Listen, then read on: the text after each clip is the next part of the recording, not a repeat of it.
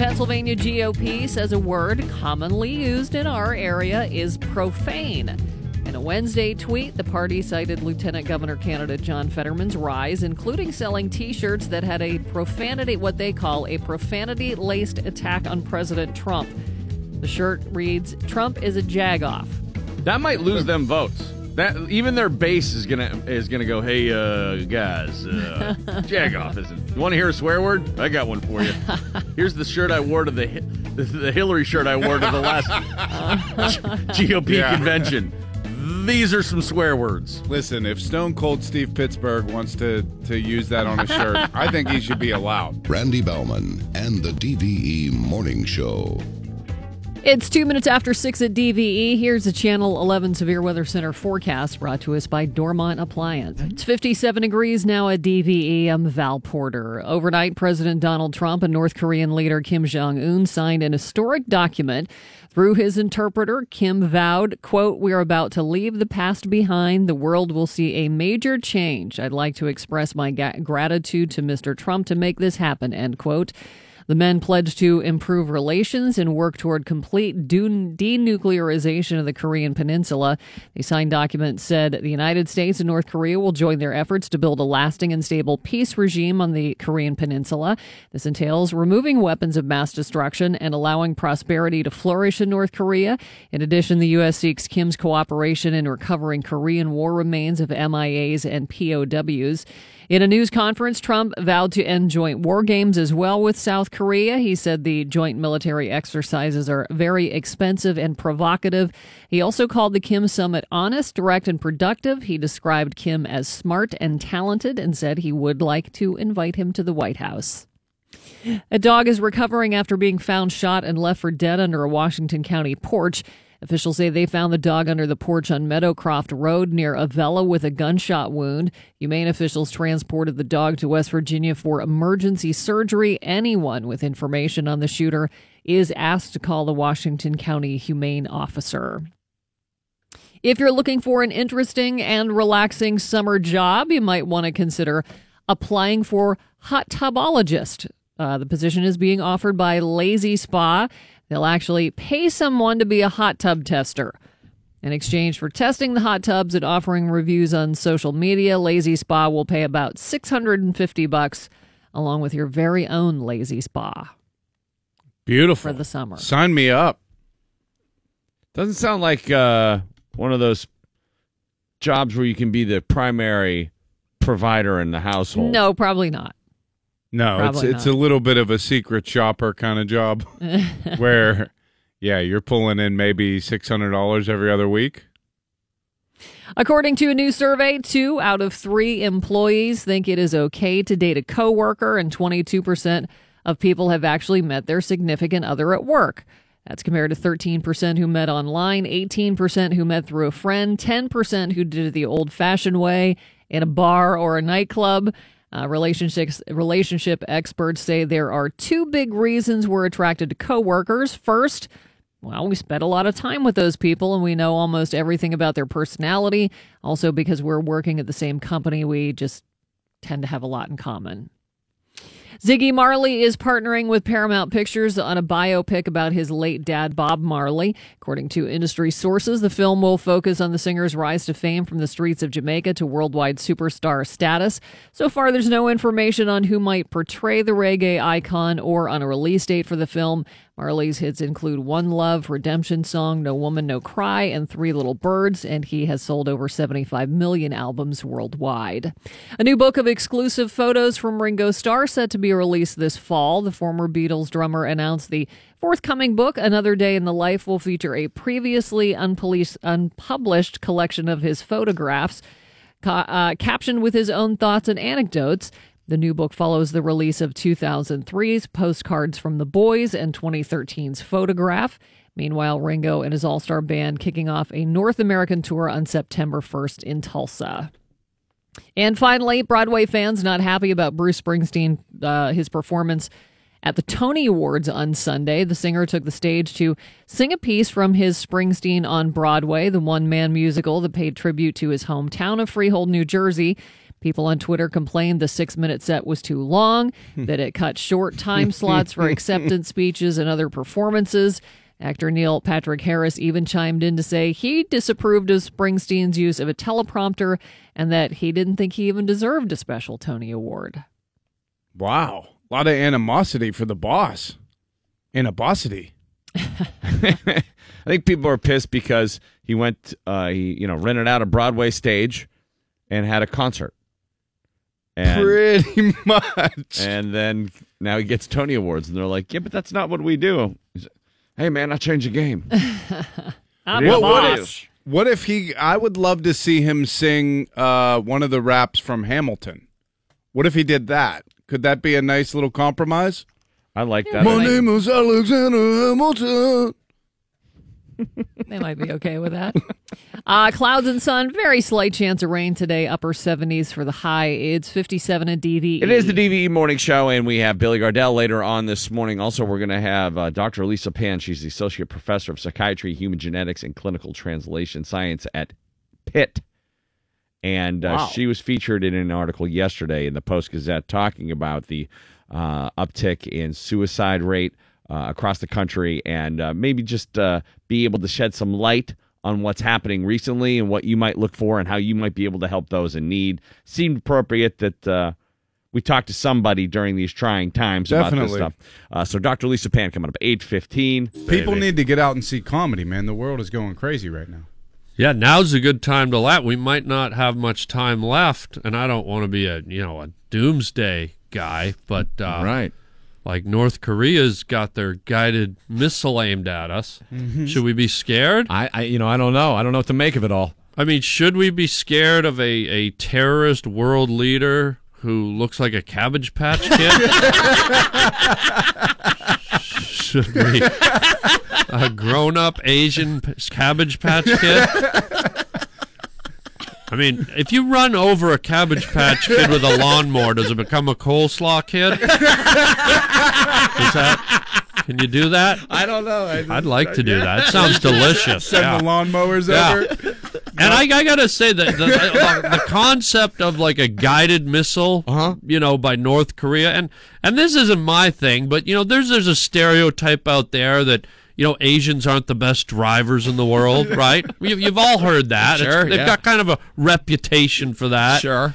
And you got to think, well, guided missile, can they really get that thing? It's like, it takes, I was like, oh, there it goes. Wait a minute. What's that blinking light? Oh, you left the left-hand turn signal on. Oh, it's coming back. It's coming back. Oh, kaboom. Right? DVE Sports. Mike Pursuita's got your sports right now on the DVE Morning Show. Mike, what's the word?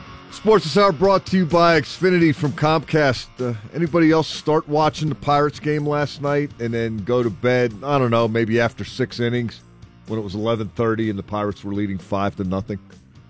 I tried to get to bed a little earlier than that. Yeah. I was going to go to bed earlier than that, and I was so fascinated with the job that Joe Musgrove was doing. Yet again. I kept giving it another inning. Should have stuck around for one more because it changed in the 7th. No. Pirates leading 5-0 through 6.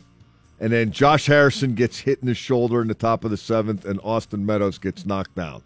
So Musgrove responds by hitting the Diamondbacks leadoff hitter in the bottom of the 7th, Chris Owings. Arizona goes on to score 5 in the 7th and 4 in the 8th and beat the Pirates 9-5. Oh, my God. The question of the night afterward was, did the apparent intentional plunking of Owings spark the rally for Arizona? Clint Hurdle telling MLB.com, quote, "That wasn't the turning point of the game in my eyes. You can't control what other people are going to think." Now, one of those people that thought what Hurdle couldn't control was Diamondbacks manager Torey Lovullo, who told MLB.com, quote, "If it was retaliation, it certainly cost their pitcher a couple of runs and might have cost them a win. We were laying flat, dormant, being dominated by him. I felt like it gave our dugout a lot of energy." Pirates came unglued after that. Musgrove couldn't get anybody out in the 7th. And then Edgar Santana, Kyle Crick, and Dovydas Neverauskas took turns giving up runs in relief. Musgrove ends up going 6+ 5 hits, 3 runs, 2 of them earned, no walks, and 6 strikeouts. He had thrown 6 shutout innings before the nonsense starting the 7th. A lot of people don't know this, but Neverauskas is actually a spell to blow a lead. It's Lithuanian for pour gasoline on the fire. Pirates Neverauskas. Musgrove told MLB.com, quote, "It's nothing more than just protecting your teammates. It's baseball. That's how the game is played. You're willing to go out and hit somebody. You've got to be willing to deal with what might come with that, putting the leadoff runner on base, especially late in a game like that." So what we're learning about the Pirates is when they don't hit anybody, as they did in the Cubs series, they're idiots. And when they do hit someone, as they did last night with a 5-run lead, they're idiots. I think it should be pretty safe to hit somebody with a 5-run lead. Yeah. I understand the mentality behind it. I understand the tradition of it. What's the point at that point? You're winning 5-0. Your guy is dominating. Why do you want to mess around like that? I think it's a team thing. You know, if you want the players to know you got their back no matter what. If you don't do it there and you didn't do it in the Cubs game, you become a mark going forward. Yeah. That becomes your identity.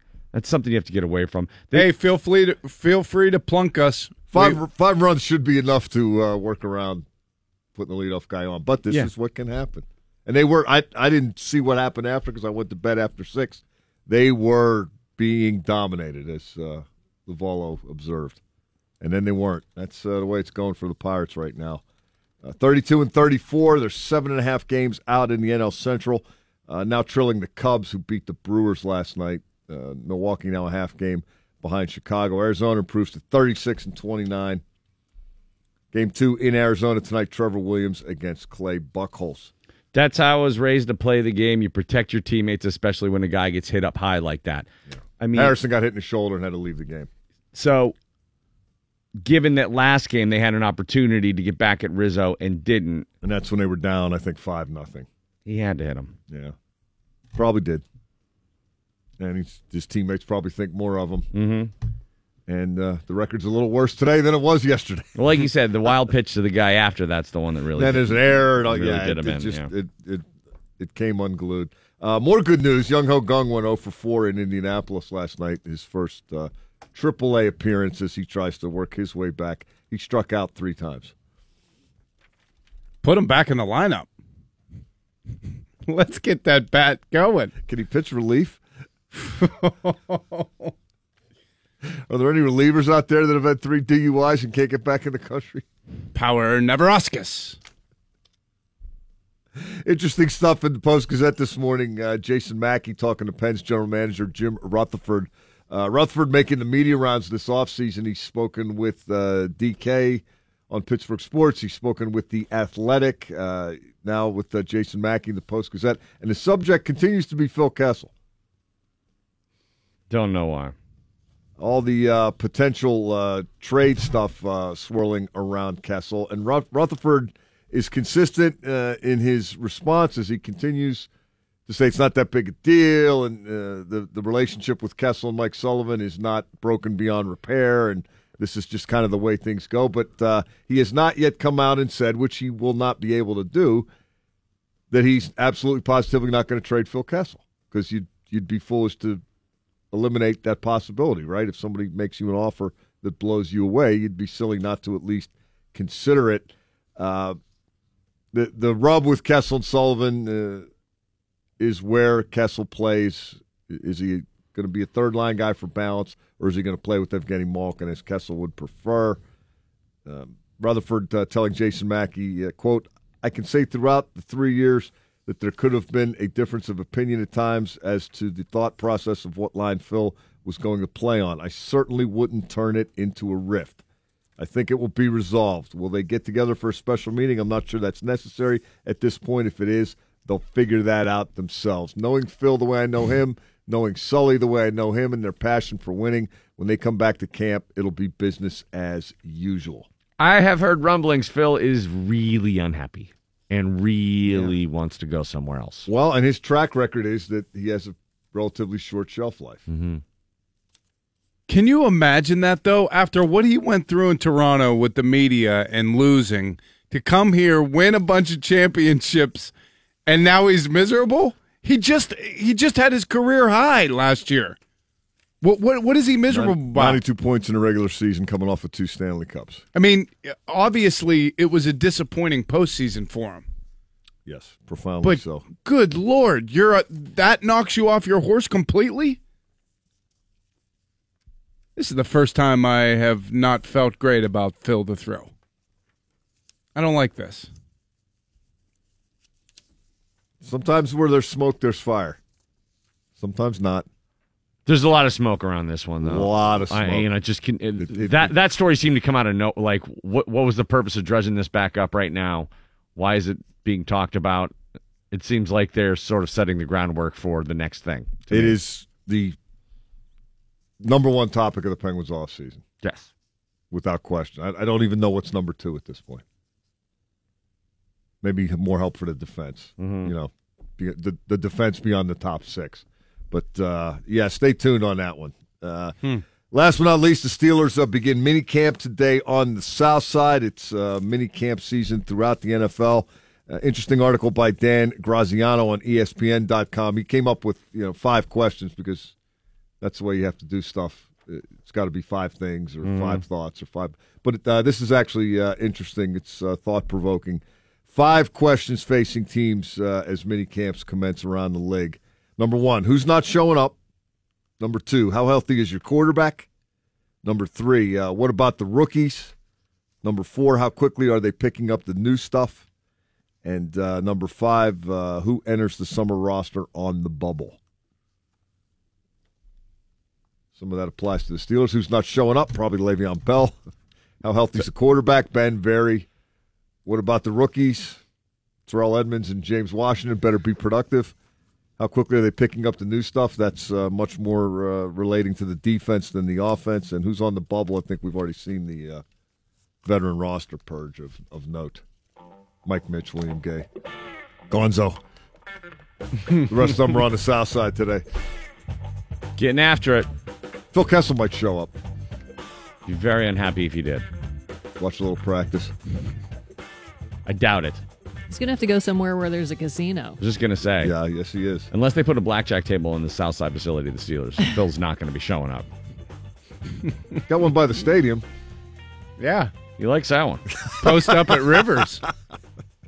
Val's got news top of the hour. What do you got? Well, apparently if you want to make more money, all you have to do is go to the gym. We'll talk about that. Clouds and sun. A very slight chance of rain. Upper 70s for the high today. It is 57 at DVE. It's the DVE Morning Show, and coming up after, 9 o'clock today, Billy Gardell will be joining us. Last week it was great when he was here because we had Sean Casey on the show at the same time, and they were commiserating about fatherhood. Billy, when you were talking about the Miata, I got a great story. I think back to my childhood. My dad, we used to have the 2 cars, the Horizon. Remember the Horizons? Like this little yellow cars. Like, this car's the greatest, Meanwhile, I was living in Upper St. Clair. I looked like I was in Compton. I'm like, uh-oh, what's going on here? Everyone's got the Mercedes. We got the Horizon, But we also had this huge Mercury Lincoln, like big blue Mercury Lincoln, like literally like it was a tank, right? So my sister's late for soccer practice one day, and my dad's a maniac driver. He just is, So the Horizon's in the driveway. The Mercury Lincoln's is in the garage. So the garage opens. My dad's like, boom! Hits the Horizon. The Horizon launches across the street, straight up. Boom! Flying across the street. Right? It goes into our neighbor's yard. All 4 tires are exploded. The hood of the car's up. It's steaming. My dad's like, oh God. Goes inside. He's like, Jen, we got a minor problem out here. My mom, because I was like, Jesus Christ, minor problem. The car's total. You got to be kidding me. Next thing you know, my dad's like, all right, we got to go to practice. Pulls off. My poor mom. We got to go to practice. Yeah, have fun with that. Get that car out of the tree. I swear to God, I knew he was going to do that before you said it. Leave it. We'll get it when we get back. He did. Leave it. So my mom's sitting there in a driveway. The family comes out. What the heck? Car's totaled. So the rest of my parents didn't have enough money to get it totally fixed. So they got it kind of fixed. Yeah. So like my mom would drive me around, like, drop you off in like Upper St. Clair, like the cool girls like 6th grade party. And I'd be like, Mom, drop me off at the library. I'll walk. She's like, I'll tell you what, this car gets us from A to C. You don't like it. You can just walk. You can walk from home. So what a tale of two stories.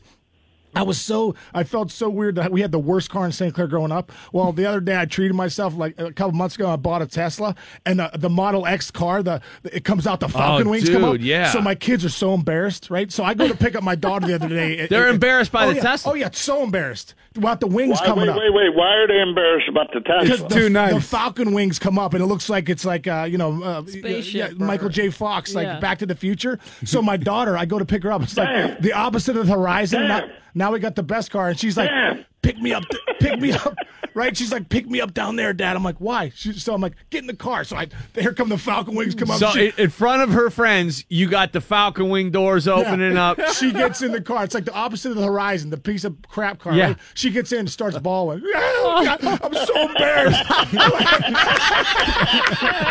I'm like, listen, back in 6th grade, I had the worst car in town. Okay? This car gets us from A to Z in luxury.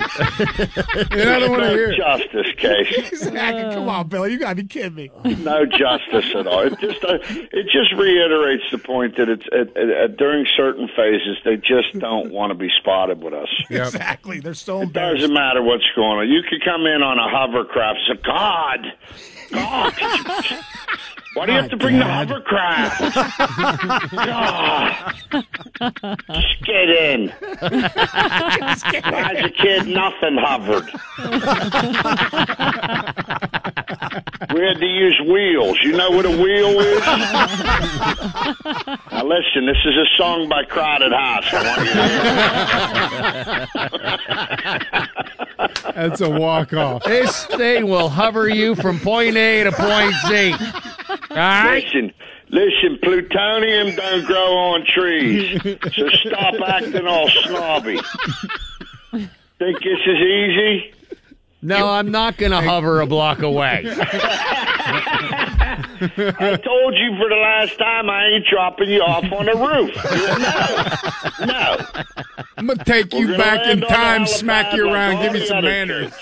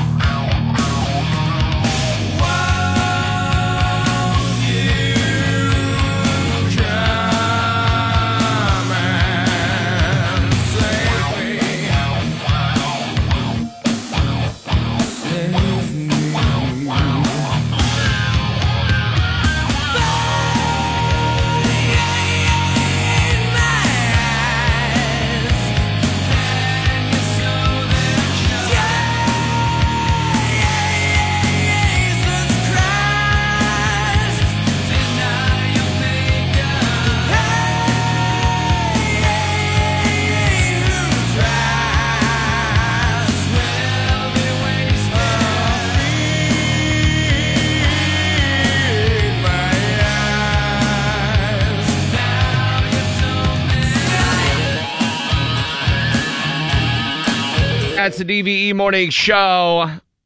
Man in the Box. Val's up next with your news. What do you got there, Valerie? Well, apparently, if you want to make more money, you just have to go to the gym. And we'll also talk about a couple busted having sex in a parking lot. They thought they were only not allowed to do that at the other place they got busted having sex in the parking lot. You need to be more specific. We got 2 more shows for the DVE Comedy Festival. The Doug Benson, Doug Loves Movies podcast is filling up quick. It's getting near the sellout, so jump on those tickets if you can now. A 4:20 start to that June 30th show, Saturday afternoon, 4:20. The starting time is a favorite of Doug's for a reason. And then after that, Bert Kreischer is going to do his Bertcast.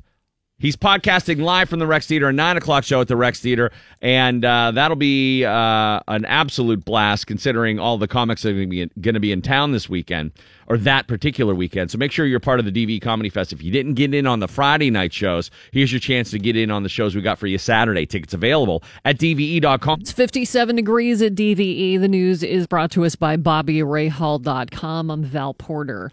There is a new man heading the embattled Aliquippa Police Department. City officials turning to Captain Robert Seelock to lead the department after Chief Don Couch was put on paid administrative leave for personnel issues. And acting Chief Joseph Perciavail was arrested for sending a 17-year-old girl a sexually explicit video. It is reported Perciavail was allegedly texting the teenager, who was one of the last people to see Rachel Del Tondo alive before she was killed in her parents' driveway. The teenager is also reportedly the daughter of an Aliquippa sergeant. And a Chippewa Township police officer resigning after being accused of harassing female co-workers. Officials say Officer Jonathan Lutton resigned after being accused of making unwanted sexual comments and gestures to a female officer over the past year.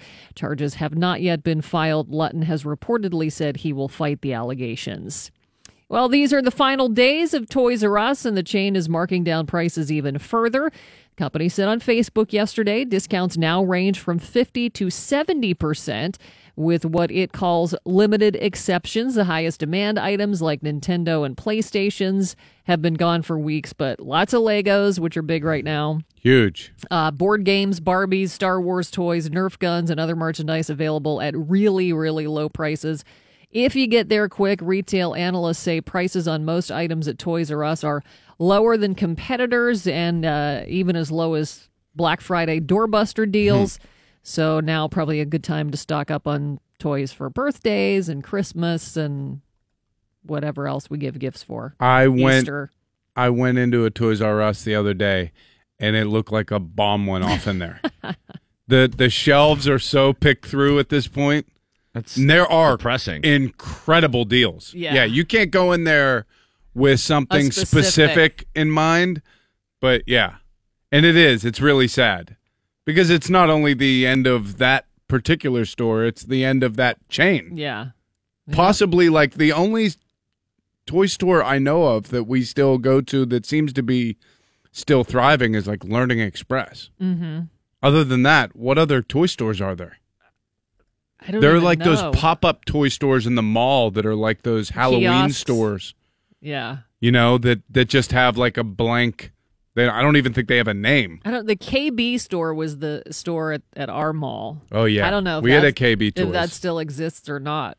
The brand does. And that guy, I think, was trying to buy the name of Toys R Us and bring that back. According to a new study, regular exercise benefits men more than it benefits women. Researchers found just going for a brisk walk goes a long way toward improving blood pressure and improving the health of your blood vessels, which leads to a decrease in the risk of heart disease.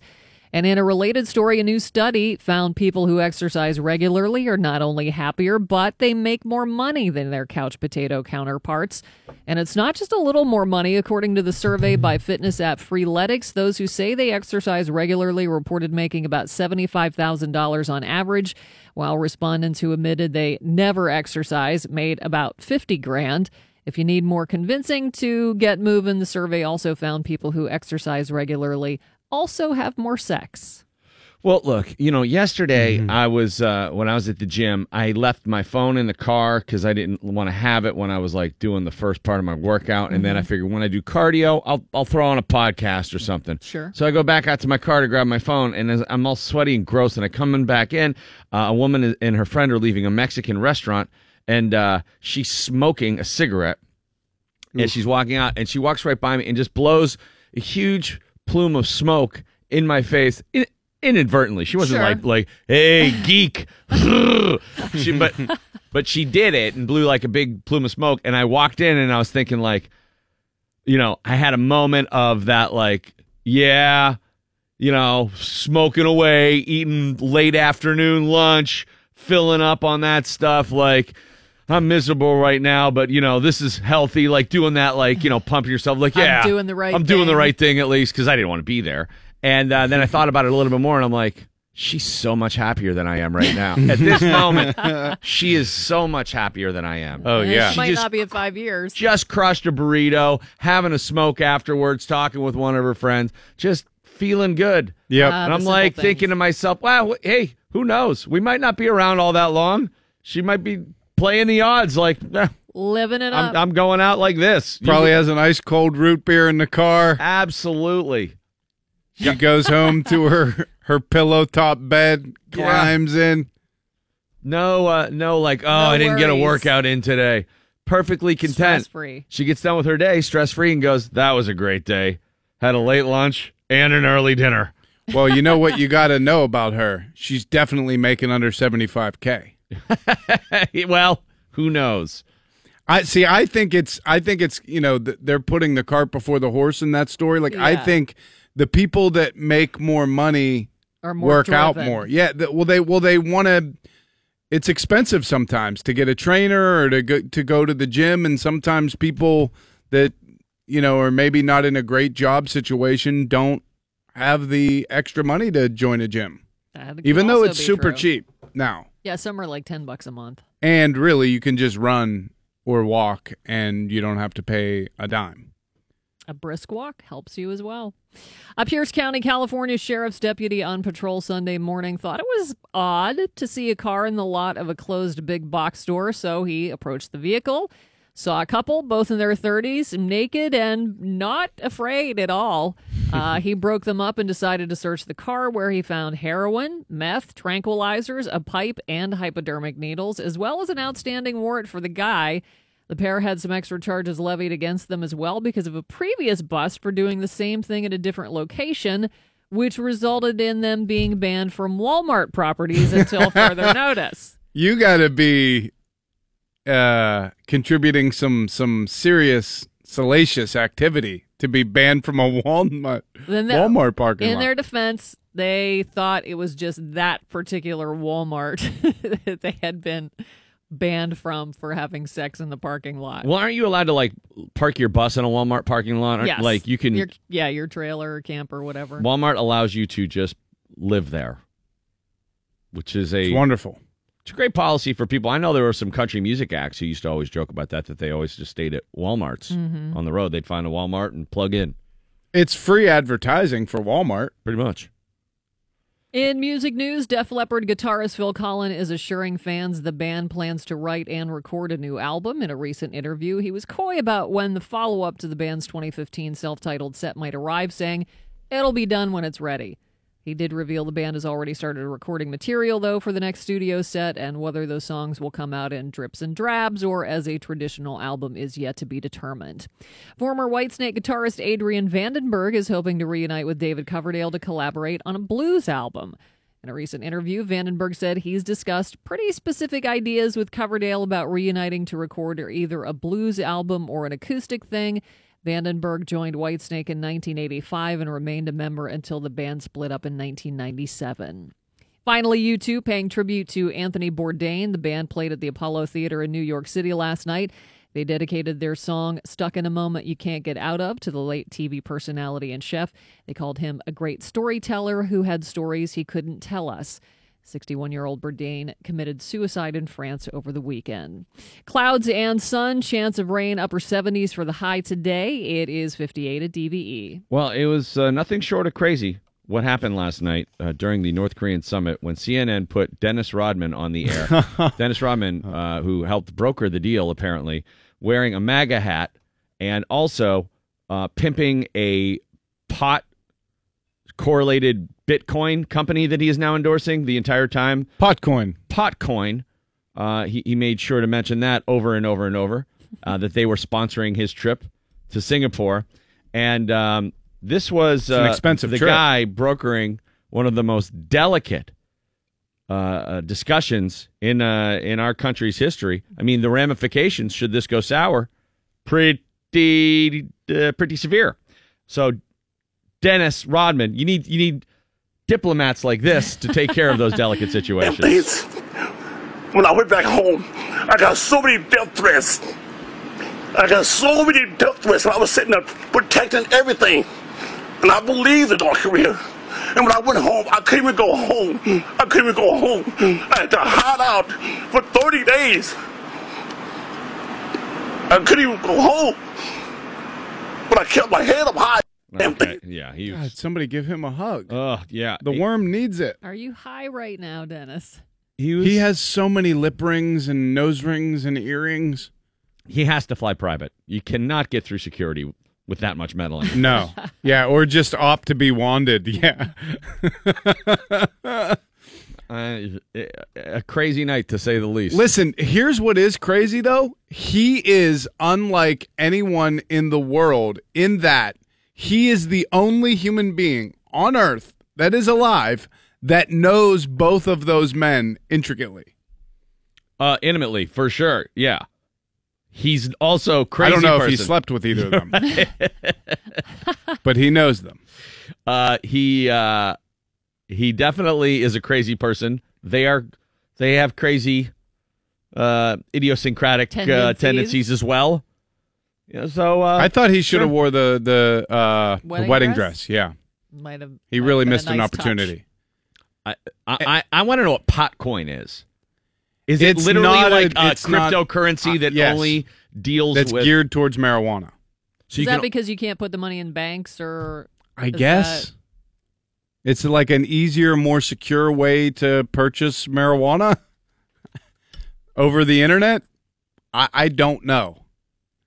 Potcoin is being mentioned all around the country right now, and I tried to go to their website, and it didn't make a whole bunch of sense. According to Wikipedia, it is a peer-to-peer cryptocurrency which exists with the aim of becoming the standard form of payment for the legalized cannabis industry. There is a lot of other cryptocurrencies for marijuana.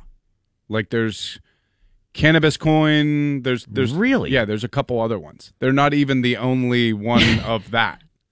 None of them are getting the publicity that this guy, Potcoin, is getting. Nobody's talking about Dopecoin. No, there is no Dopecoin discussions.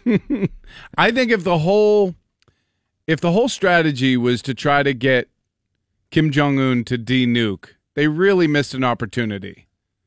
I think if as soon as Trump and Kim Jong-un walk into the same room, the lights go dark, and that music plays from the Bulls. Oh, from the Bulls intro.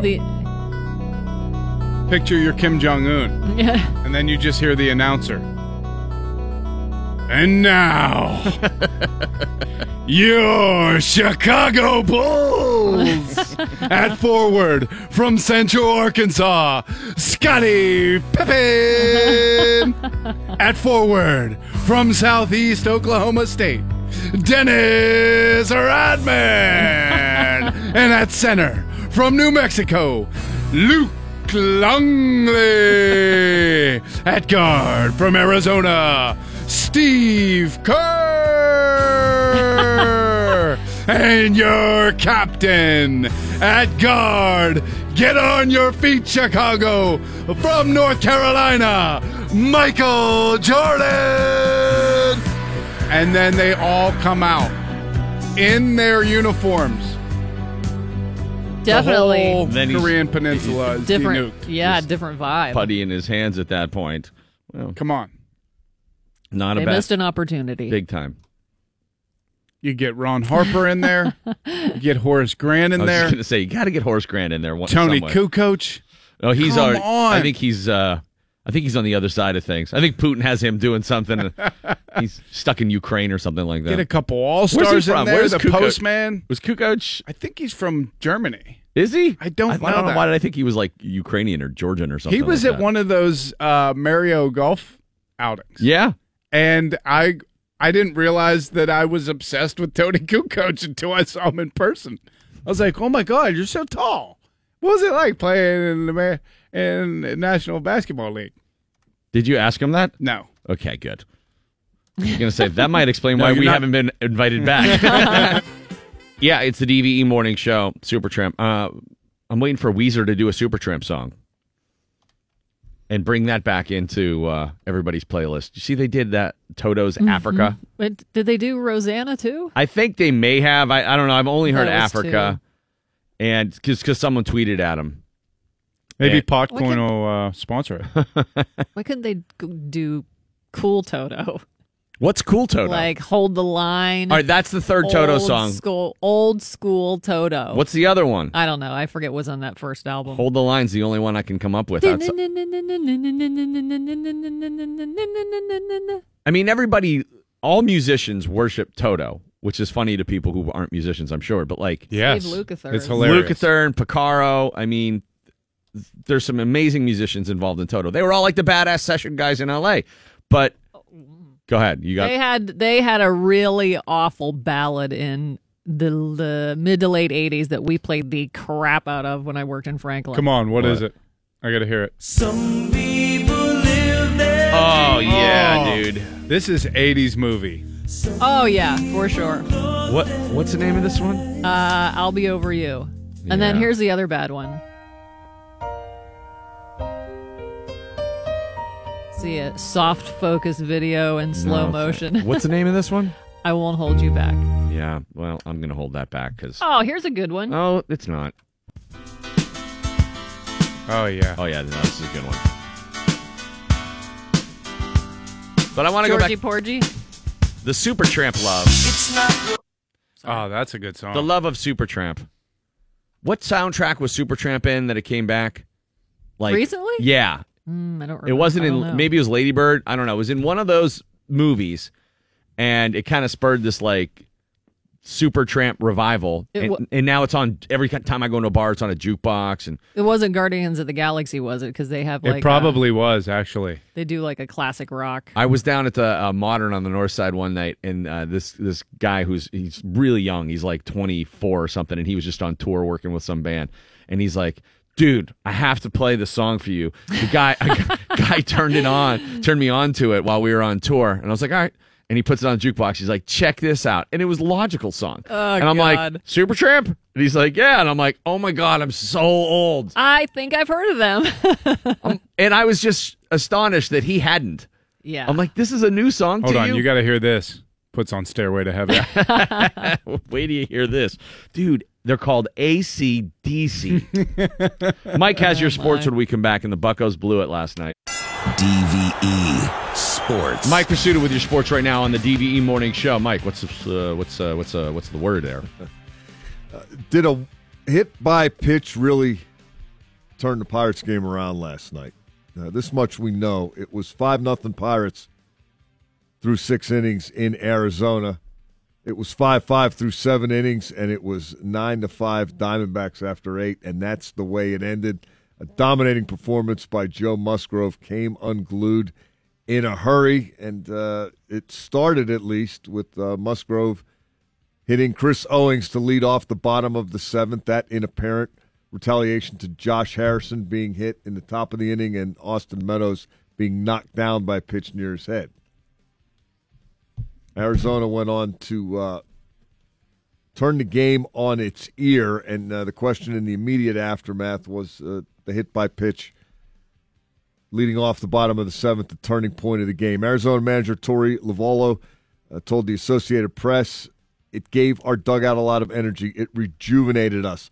I'm not really a big fan of taking a baseball and throwing it at somebody as hard as you can. I know there's some old-school baseball thoughts and some old-school baseball traditions that are still followed. I believe there are other ways you can go out and operate and make things hurt when something like that happens. I think we certainly did what we needed to do to retaliate in the cleanest, purest way possible.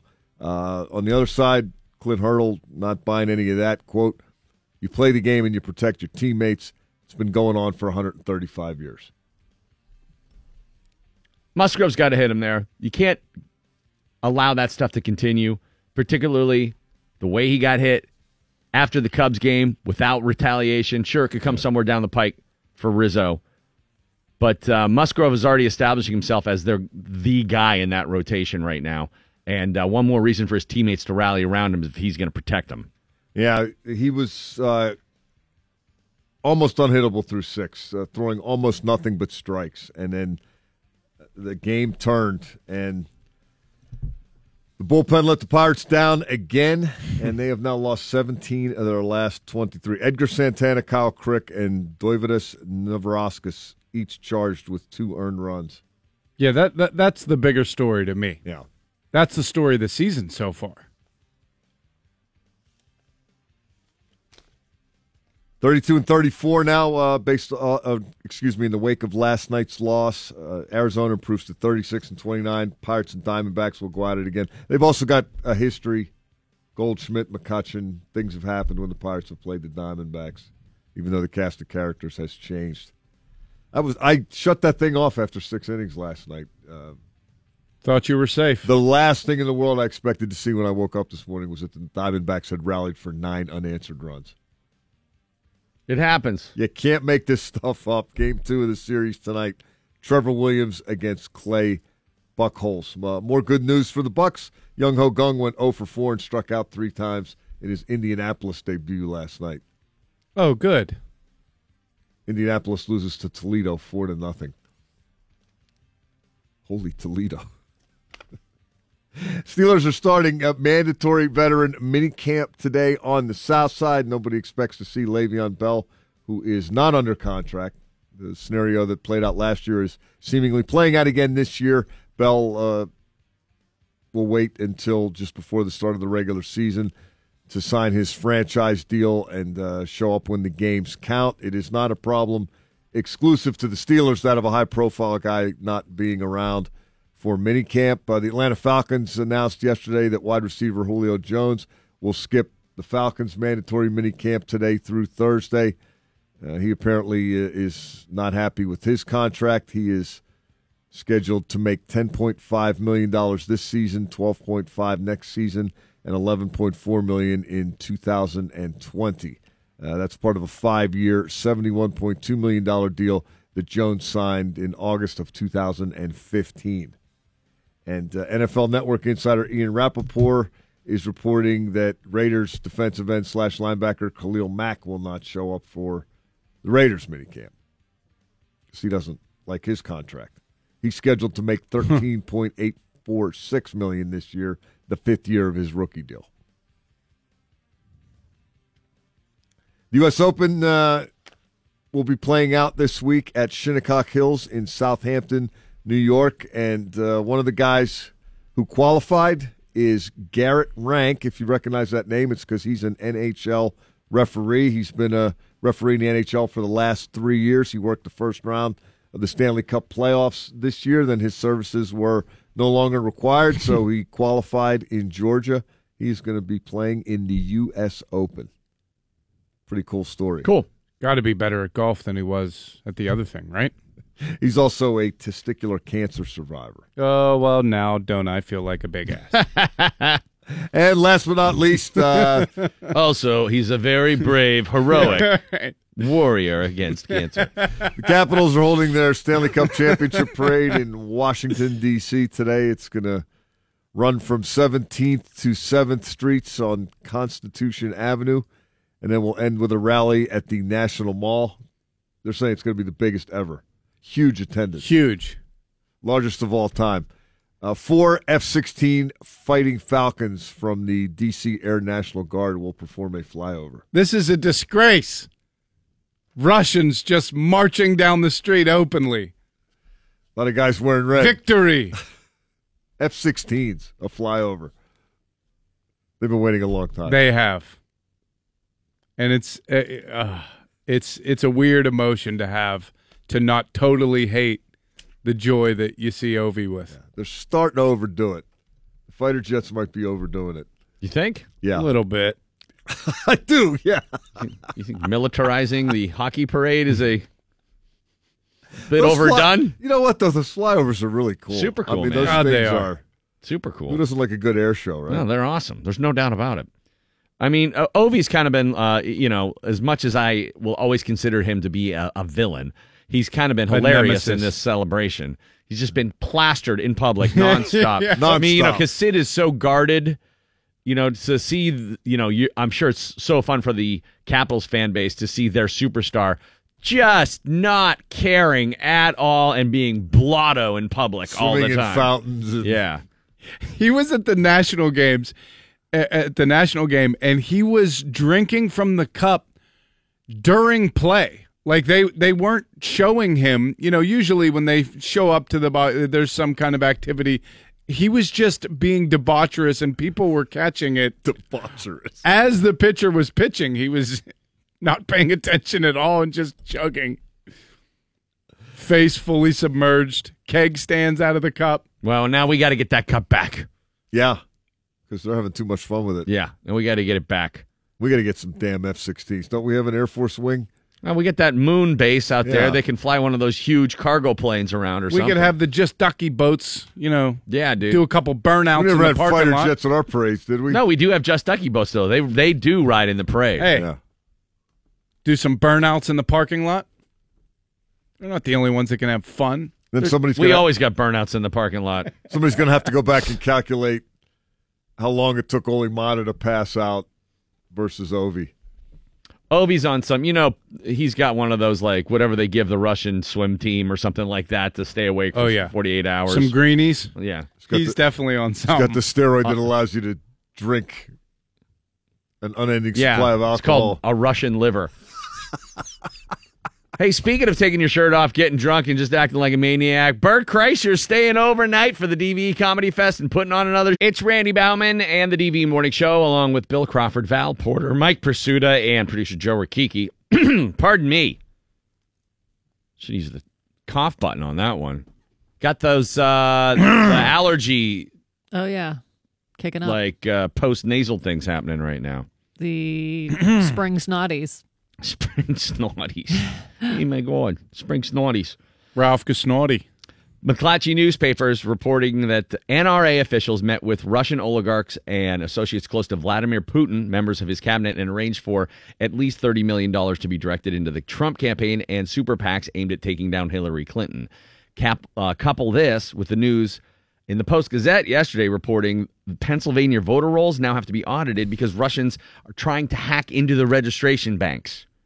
And it's getting tougher and tougher now to ignore the lengths the Russians have gone to here to infiltrate our democracy. And, the interesting thing is that it seems like, this is like, it was like out of nowhere. All of a sudden, like, oh, my God.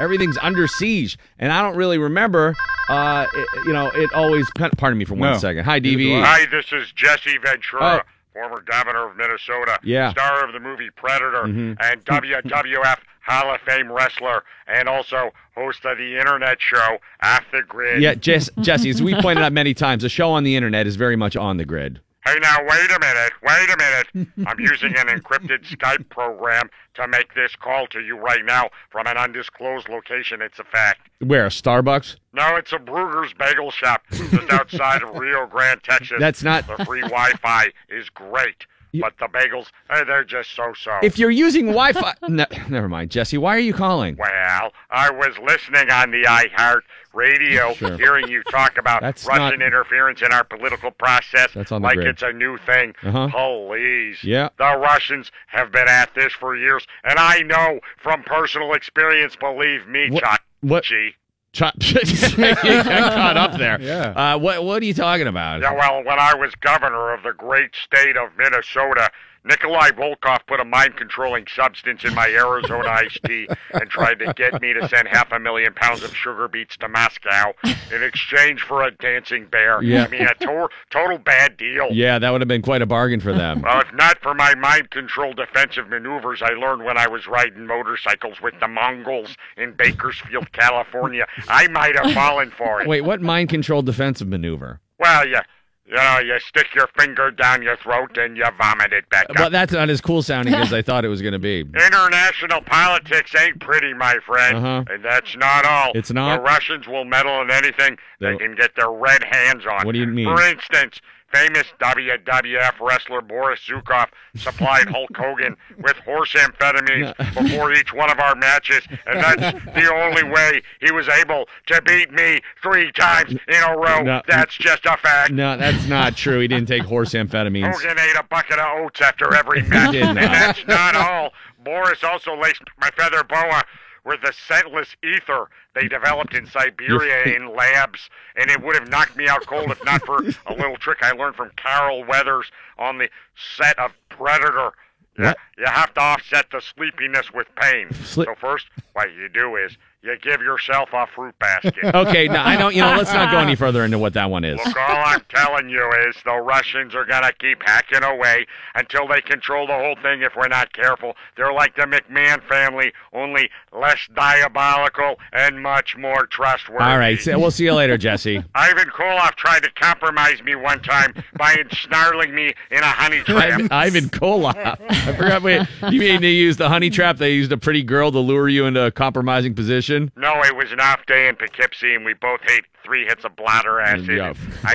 He thought I was Winnie the Pooh. It was a strange day, but he was a strange guy, like all the Russians. Hold on a minute, the waitress is here. Honey, can I just put this on my debit card? That's not very off the grid. Hey, now wait a minute.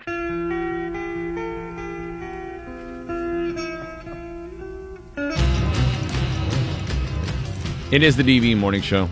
IHOP caused a lot of furor, controversy when they changed their name from IHOP to IHOB with a B and then made people guess what it was going to stand for. Most people thought breakfast. Biscuits. Makes sense. Biscuits. No. Figure breakfast. Yeah. Biscuits are served at breakfast. But now they come. I just thought of a B word that would sound really funny. What? International House of Boners. That was very uncharacteristic of you. So you must ridiculous. Be silly. I was being silly. Something about pancakes. It just gets me all excited. Well, come on in. Stupid. Let me show you all our different kinds of syrups. Oh, yeah. I got blueberry. Oh. The purple helmet platter. So, Wendy's, once they found out that IHOP went IHOB and it stands for International House of Burgers, they've just been trolling them. They tweeted, "Can't wait to try a burger from a place that decided pancakes were too hard." It's very funny. Would you eat a hamburger with pancake buns? Who's pancake buns? Is that a friend of yours? Yes. That is almost a pig in a blanket. It's kind of like got the McGriddle vibe going on. Yeah. That's not what these are. No, I know. It was just a mix of genres. A what if? I mean, because they've Not always served though. hamburgers. Although it would be sweet and savory. Wendy's also tweeted, "Remember when you were like 7 and thought changing your name to Thunder Bear Sword would be super cool? Like that. But our cheeseburgers are still better." They're just trolling them. Wendy's going after them. Not really afraid of the burgers from a place that decided pancakes are too hard is a hilarious line. I don't know. I don't even know what to say. I don't care. I haven't never been to an IHOP, but I don't remember the last time. Is there one in Pittsburgh? Yeah, in Robinson. There's one on the way down to the waterfront. Yeah. It's the one in Robinson's across from Costco. And they're great, right? Yeah, I guess. I mean, I've been there, but it's been a while. I'm just glad that there's finally a place where you can, go get a burger. Didn't they already sold burgers? Yeah, This was all like a marketing scheme. Yeah. House of Burgers just sounds like you walk in and like there's just burgers piled up everywhere. And that's gross. I'm sure it'll be good. Come on, be nice. We might need to get an endorsement from them. What do you have next, Val? I love iHub. There you go. We're going to talk about the road rage incident halted by pooping. Also, on a very serious note, we've been talking about the Anthony Bourdain, Kate Spade suicides of the past week and how it has really sort of taken over the national discourse. And everybody has been talking about how depression has affected them, and people who have been close to someone who committed suicide or close to getting to those deaths themselves. And we wanted to make sure that we're discussing it responsibly and not just being boneheads. So we have Dr. Lisa Pan, Associate Professor of Psychiatry, Human Genetics, and Clinical and Translation Science from Pitt. She was featured in an article in the Post-Gazette yesterday about this surge in suicides across the country. It has really started to become a serious epidemic that needs to be confronted. I know for sure the statistic on veterans, 22 veterans a day, which is unthinkable. I can't believe we're not doing more to address that scenario. But Dr. Lisa Pan will talk about it and hopefully shed a little light on the situation and maybe help us understand a situation a little bit better that maybe someone, one of our loved ones is going through, or even if you're struggling yourself, maybe she'll be able to shed some light on what seems to be an insurmountable situation for so many. So that's 8:15. Dr. Lisa Pan. Billy Gardell coming up in the 9. Some people just, they're very singular-minded. Maybe Sure. they're busy. You could hurry. rationalize it, and you kind of think, oh, this jerk. But the other way, it's not that they're not helping. It's that you are all of a sudden working for them. And they don't even acknowledge you. That's right. It's like not getting the thank you wave when you let somebody in traffic. Got to get the wave. Don't you Gotta always, get the if you don't get the wave, do you always yell at the person? Oh, I scream at For what? You can't even say thank you. I didn't have to let you in. Even when they do, I still swear at them, but I smile. I go, yeah, F you. Why? Go ahead. Skirt the whole line and go in front of me. No, I'm happy to help. Go ahead. Randy Bauman and the DVE Morning Show. Val Porter, what's going on? We got Billy Gardell coming up in about an hour here on the DVE Morning Show. Here is the Channel 11 Severe Weather Center forecast brought to us by Dormont Appliance. It's 58 degrees now at DVE. I'm Val Porter. Olympic skier Bodie Miller's 19-month-old daughter has died after drowning in a pool, TMZ reports. Paramedics were rushed to the scene at a neighbor's party in Coto de Caza, California, and performed CPR on Emmeline Greer. She was taken to the hospital but could not be revived. On Instagram, Miller wrote, "We are beyond devastated." Emmeline was the youngest of Bodie's 4 children. I'm not sure if you guys talked about this yesterday or not, that woman in Davie, Florida, who was killed by an alligator. Last Friday, authorities say such attacks are extremely rare. Shizuka Matsuki's dogs were found wandering, one badly injured. Matsuki's body was later found and the alligator caught and killed. One of Matsuki's arms, which was identified by a tattoo, was found in the alligator's stomach. Despite the fact that such incidents become big news, officials say the likelihood of being attacked in an unprovoked alligator incident in Florida is roughly 1 in 3.2 million. A Pennsylvania man Crazy. Yeah, just a nutty story. Pennsylvania man accused of pooping on another driver during a road rage incident. Speaking of a nutty story.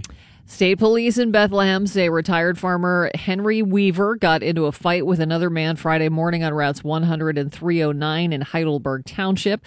According to Philly's NBC affiliate, the other driver pulled out in front of Weaver and, quote, was so close he scared the dickens out of me. So the two get out of their cars. They start arguing. That's when the IBS kicked in. IBS. IBS is to blame. He said he didn't have any choice to go right then and there. An explosive situation led to an explosive situation. Yes. The driver that pulled out in front of him then jumped in his car and drove off and called police. Weaver left and went home to shower. And that's when... Sure. That's when police called him. Despite his IBS excuse, he is still being charged with harassment in the case. The news report had a quote from the man, Mr. Weaver. Quote, "It was just one of those bad days made worse. The incident got carried way out of line because of my IBS." So, but I guess I'm confused. Where did he go? Well, the one story I read said he pooped on the guy. The other story Which is so funny to think about. Didn't specify. I mean, you'd have to be unable to resist at all to allow somebody to go through the process of being like, all right, hold still. Well, has your older brother ever got you in a typewriter situation? Yeah, that's different. You know? Doing Hey. the spit. Yeah. Ding, ding, ding, Maybe ding, ding, they ding, ding were- on your collarbone. Maybe they were wrestling on the ground. And Yeah, you got him in a figure 4 and squeezed a number 2. I don't know, but that's a AAA call that I wouldn't want to get. It's impressive. I mean, if he actually did that as a move. Like, He is still being charged, though. that's pretty amazing. According to a new, sad, disturbing survey, and this really is nothing new, 10% of people admit to checking their phones during sex. Well, if you're recording it, you want to make sure it's in focus, Val. Among those 10%, 43% admitted to checking more than once over the last year. Oh, boy. If somebody's... boy. That has to be a millennial thing. That's a bee killer right there, isn't it? 69% admitted to checking their phone while going to the bathroom. Whoa. Which... Blumpkin status. Everybody... What? No, just going... No, checking your phone. The sex part's done now. 59% say they do it on a daily basis. I'm convinced that one time I called about an apartment, I swear the guy was... I could hear it. He was peeing? Yes. Oh, I'm taking a dump right now. Where are you? I'm fighting some guy on the side of the road. It's got a 2-car garage. 22% say they've checked their phone while in the shower, and this is surprising. It's only this low. 3/4 sleep with their phone on or near their bed. Mine's somewhat near the bed, but I guess it's probably killing me. But Mine's on my nightstand because it's my alarm. Yeah, it has Me my too. alarm. That's my excuse. I think you're supposed to put it in some sort of lead box so we don't get the radiation. I don't know. I'm not sure. We're all going to die. Where do you get the lead box? Walmart. Belligerent passenger on a Jet 2 flight from Ireland to Spain responsible for causing an emergency landing yesterday. According to the UK news company The Sun, the man was traveling to Ibiza as part of a bachelor party when they got a little too crazy, which is not a big surprise. It was reported he had a blow-up doll and was causing a disruption to both the flight crew and other passengers. Spokesman for the airline said, "We will not tolerate this behavior. Was clearly caused by too much alcohol." That's when his IBS kicked in. The unexpected stop doubled the flight time from 3 hours to 6, which probably caused a lot of people to be pissed off. If you have a blow-up doll, do you have to pay for an extra seat? It's good. I mean, what's valid? Unless it's a Protocol therapy there. blow-up Does doll. she have to go through? yeah, this is my therapy sex doll. Please allow her to sit on my lap. Are you taking a summer vacation this year? Yeah, next week. Yes. A lot of people are not. A new survey by financial website Bankrate.com found nearly half of Americans will be skipping any trip this year. 11% of people say it's because they're too busy at work to go away. The number one reason Americans aren't taking time off is because they can't afford to.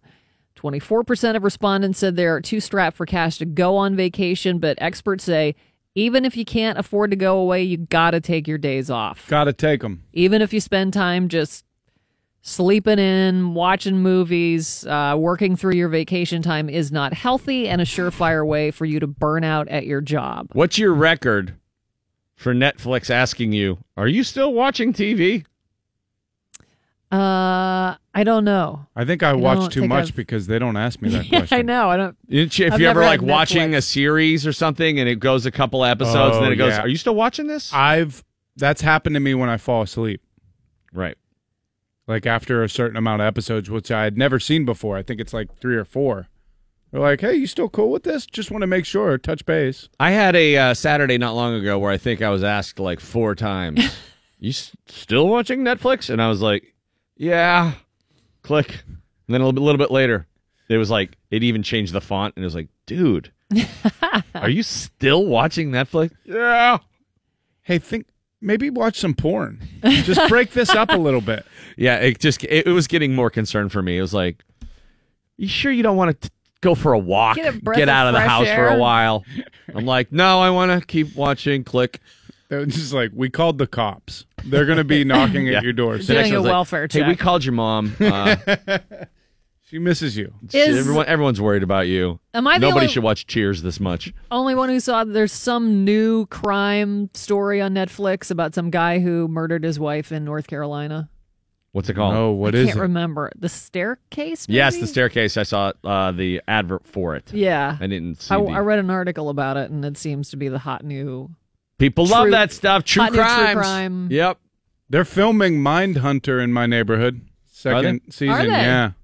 Yeah, they sent out this this document to everybody. It's basically a flyer that just says, "Hey, if you have like power tools, blowers, don't use those this week because we're going to be taping in the backyard on this street." Oh, do I get paid for that? See, this Right. is how it happens. Do I get First, it's the blowers. Then they take our mowers. All of a sudden, we're living under Grashism. I don't trust these people. Mindhunter. Give me some money. I loved Mindhunter. I thought it was really Did cool. you didn't think it was like it really took me to a dark place. Yeah, I'm already there. So it was Just a short trip. Yeah. Rose McGowan has been indicted by a grand jury in her cocaine possession case, TMZ is reporting. Back in January 2017, police found several small bags of cocaine in a wallet she left behind at Washington Dulles International Airport. She pleaded not guilty to the felony charge. Rose, who has been a vocal critic of Harvey Weinstein, says the disgraced producer may have had the drugs planted to destroy her reputation.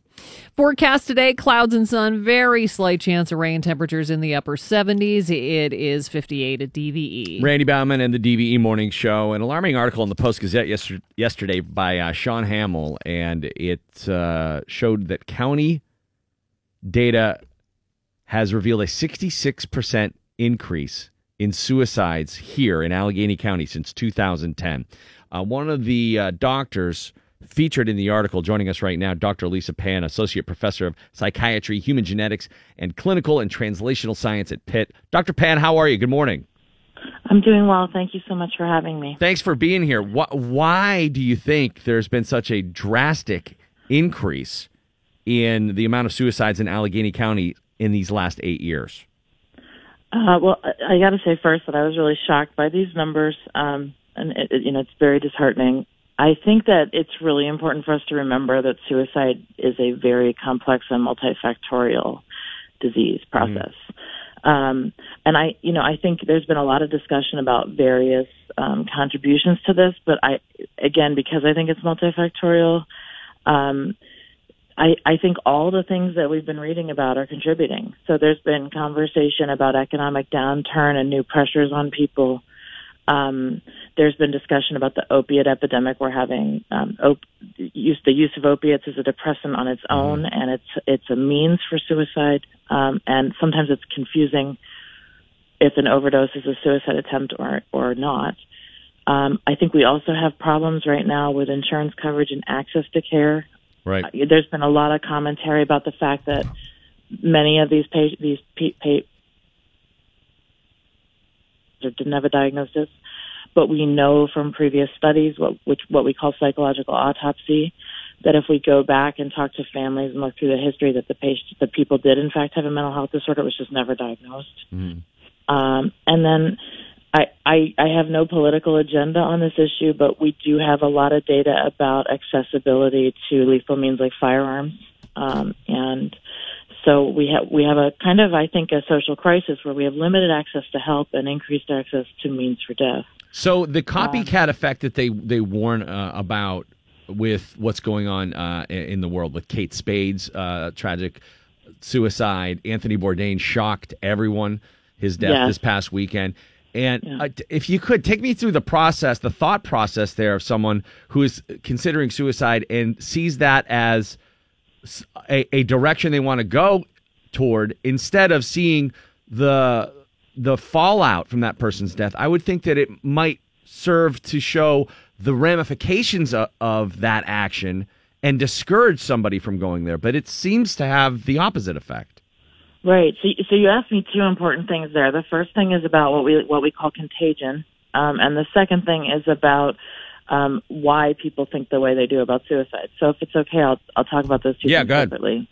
So contagion we know is a phenomenon. Actually, my mentor David Brent, who taught me almost everything I know about how to help people who are having suicidal ideation, a long time ago did a study looking at the effects of a suicide in the community surrounding the suicide. And what's really challenging is that the people that are at risk for suicide aren't necessarily those that are closest to the person who died, but people that know them by association or are acquaintances who already were thinking about suicide or were already struggling with a mental health problem that put them at risk. So what's so concerning when we lose somebody that people associate with, like Anthony Bourdain or like Kate Spade, is that there is a sense of affinity for those people. And when you're already having thoughts yourself, it does seem to increase risk in a cluster of people at the time of the suicide. And that's why we also worry about media coverage being responsible and talking about how you can get help and the fact that this is an illness and that there are ways to prevent this. The second part that you talked about is about, why do people respond the way they do? And I think that this is really important to emphasize is that suicidal ideation and suicidal behavior are clearly disease states. So there is a brain disease that's going on, and I've actually heard people that work in this field compare it to heart attack and call it like a brain attack. We know people are at risk for heart disease, but we don't know who's going to die from heart attack. And it's a similar situation. And when we're trying to understand why someone has died from suicide, we're trying to process that information with a brain that is not suicidal and isn't ill. And so it's very hard for somebody who's left behind who doesn't understand the illness to understand what the person was thinking at the time. Mm-hmm. It's really not happening in a rational mindset. And so, that's why I always emphasize this is an illness and it is very complex. And it's not just because of a bad decision or a thought that is wrong, but it's more of an illness state. So, we're told during this time. By the way, did you think that the media's response to these, that as opposed to prior incidents like this, whether it was Robin Williams or any celebrity or high-profile suicide, it seemed to me that there was a preponderance of reports of how to reach out for help and how to get help, more so than ever before. Yeah, I've been very happy that almost every article I've seen has talked about the National Suicide Hotline and how to get help. And here in Allegheny County, we have the Results Crisis Network, which responds 24 hours a day and can even send individuals to you. And I've been seeing that in a lot of the coverage, which I've really appreciated. I'm also really glad we're talking about this. It's not the typical fare for the DV morning show, but given everything that's been going on right now, we want to make sure that when we talk about it, we're talking about it responsibly, because we're such, dummies most of the time. We wanted to have an expert on who, made sure we weren't pursuing the wrong narratives. Yeah, you're not being dumb. But I think what's been really helpful about the coverage of these right now is that the things that really, the psychological things that really contribute to losing someone who's thinking about suicide are hopelessness and isolation. Mm-hmm. And I think the really important message is, if you're feeling that hopeless, there are people like me out in the world who know about this illness and want to help you. And if there's any way you can reach out, I think that's the message that's coming from this, which is incredibly important, and I'm really glad to see that happening. So that's the next question I have for you, is that we're given so many outlets for help for people. Right. Hey, you need help, call here. If you need help, do this. But we're also told that people in that, as you described it, a diseased state, they are not rational, and they are not going to be willing to reach out for that help. So it requires other people to try and reach out to them. How do you identify somebody in that state? And this is an incredibly important observation you're making. So Matthew Knock is one of my colleagues and has been also talking to a lot of media outlets right now, and he made the important point that this is the only disease where we are depending on the patient to tell us there's a problem. And so the things you should look for in a person that you might be concerned about is, first of all, if you're having a thought that you have to worry, that's probably a really good indicator right there that there's something happening. But what we look for is, withdrawal and social isolation, changes in behavior, changes in ability to function. So, withdrawing from work or school. If a person either will not answer the question about whether they're thinking about suicide, or tells you that they are thinking about suicide, it's very important that you get help. The time when you have to get emergency help is when a person tells you that they have a plan for suicide and they intend to act on it. That requires immediate hospital intervention. And I think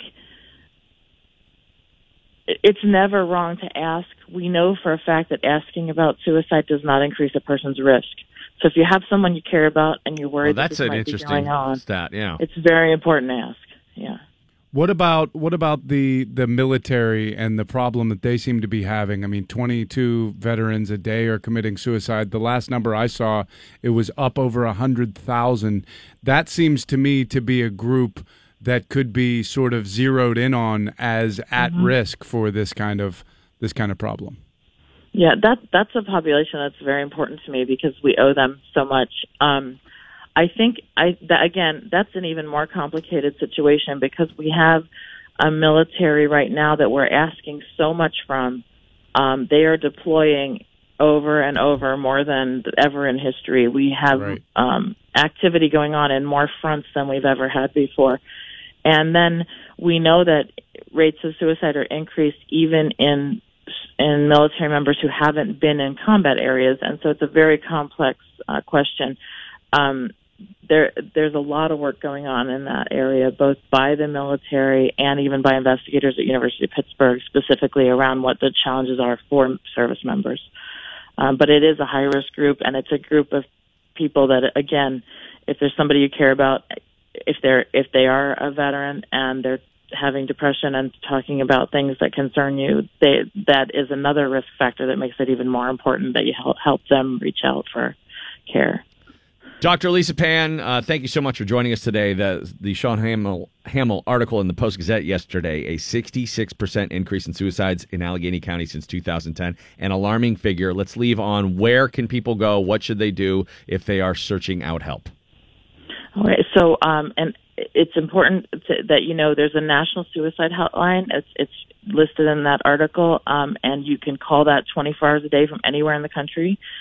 Here in Allegheny County, the Resolve Crisis Network is incredibly helpful. They can both talk to you on the phone immediately, a trained therapist, or send people to your home, or you can come in there for care.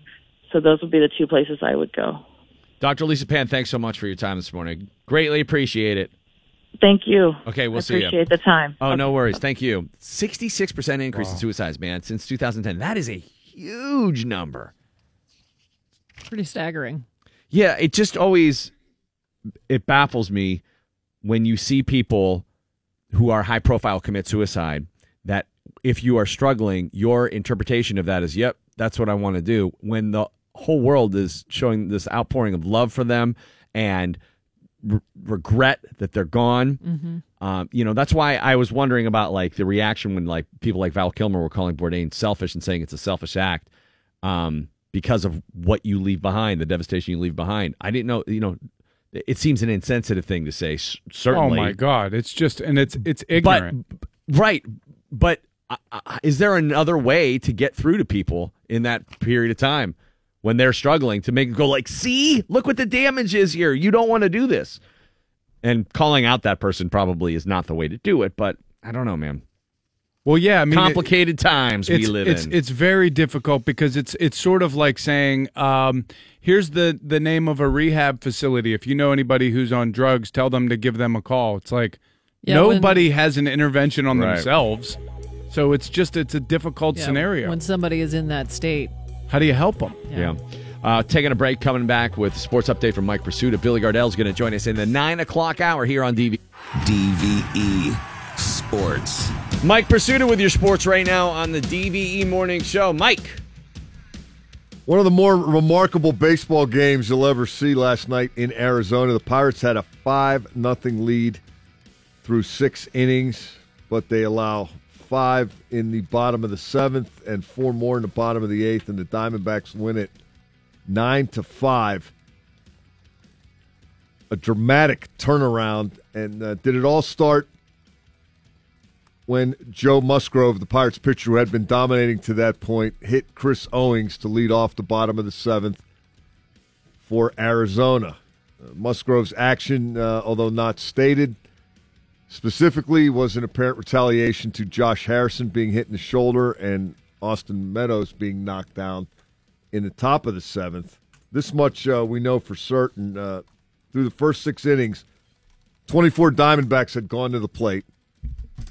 Musgrove had allowed only 4 hits, all singles, walked none, struck out 6, but he had also hit 2 batters. He plunked third baseman Jake Lamb leading off the 4th, and he hit catcher John Ryan Murphy with 2 outs in the bottom of the 6th.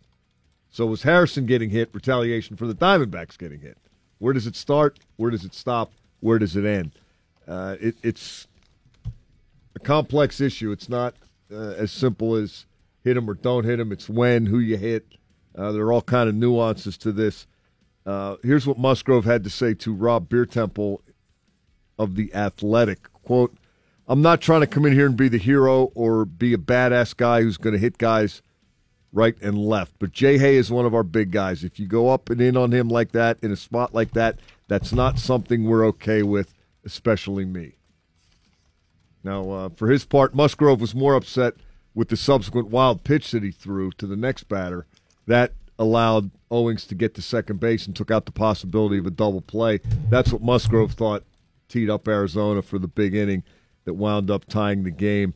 This stuff is a continuation of what took place when the Pirates played the Cubs, or so it would appear. Back on May 28th, Richard Rodriguez did not hit Anthony Rizzo after the slide into Elias Diaz that had everybody fuming. Rob Beertemple of The Athletic talked with Jameson Taillon about that and how it was connected to what happened last night. Here was Taillon's take, and this is some really good stuff from Jameson Taillon through Rob Beertemple. Quote, "Trust me, we've talked about it. We've had internal discussions." And then he fast forwards to last night. "They can say the ball slipped. It's not our job to judge intent. All I can tell you is Jay Hay gets pitched in a lot. And even if it's not on purpose, Jay Hay gets hit way too much. I get sick of seeing him spun around up there. Sick of it. Something needs to be done by the staff, and Joe did it for us." Joe's got a presence. He's got attitude and a mentality out there. He's intense in the weight room. He's intense all the time. I love watching him pitch. I love what he stands for. He's a guy we'll all back up. Now maybe guys will want to play a little harder behind him. It's a tough loss, but maybe it's something that gets some guys going and gets some guys talking in here. I mean, it's an epic soiling of the sheets from a baseball game perspective, but I think it's more important for the team this year. I think it played a bigger part. You know, it has a bigger impact. It's a really interesting way to think about it. They've lost 17 of 23 now. They need something. It's just another game that they lost, though. Yeah. Right now. I mean, obviously they need something. They need to start winning some ball games. Can it be something that galvanizes the team or brings the team together, or did they just show you that they can't even win when they have a 5-0 lead through 6? I think the second thing. I don't think it's that complicated. Okay, never mind. Yep, move on. They'll move on tonight. Trevor Williams against Clay Buchholz. Young Ho Gung went 0 for 4 for Indianapolis last night, his first game in AAA, as he continues to try to crawl his way back. He struck out 3 times and left 3 runners. As long as he isn't driving his way back. He didn't drive anybody in, that's for sure. Interesting stuff in the Post-Gazette as well this morning. Jason Mackey speaking with General Manager Jim Rutherford of the Penguins.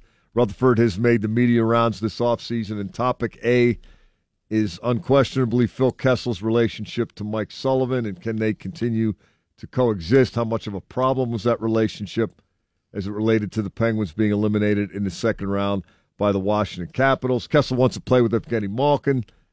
Sullivan wants to split up Sidney Crosby, Malkin, and Kessel and have balance on his top 3 lines.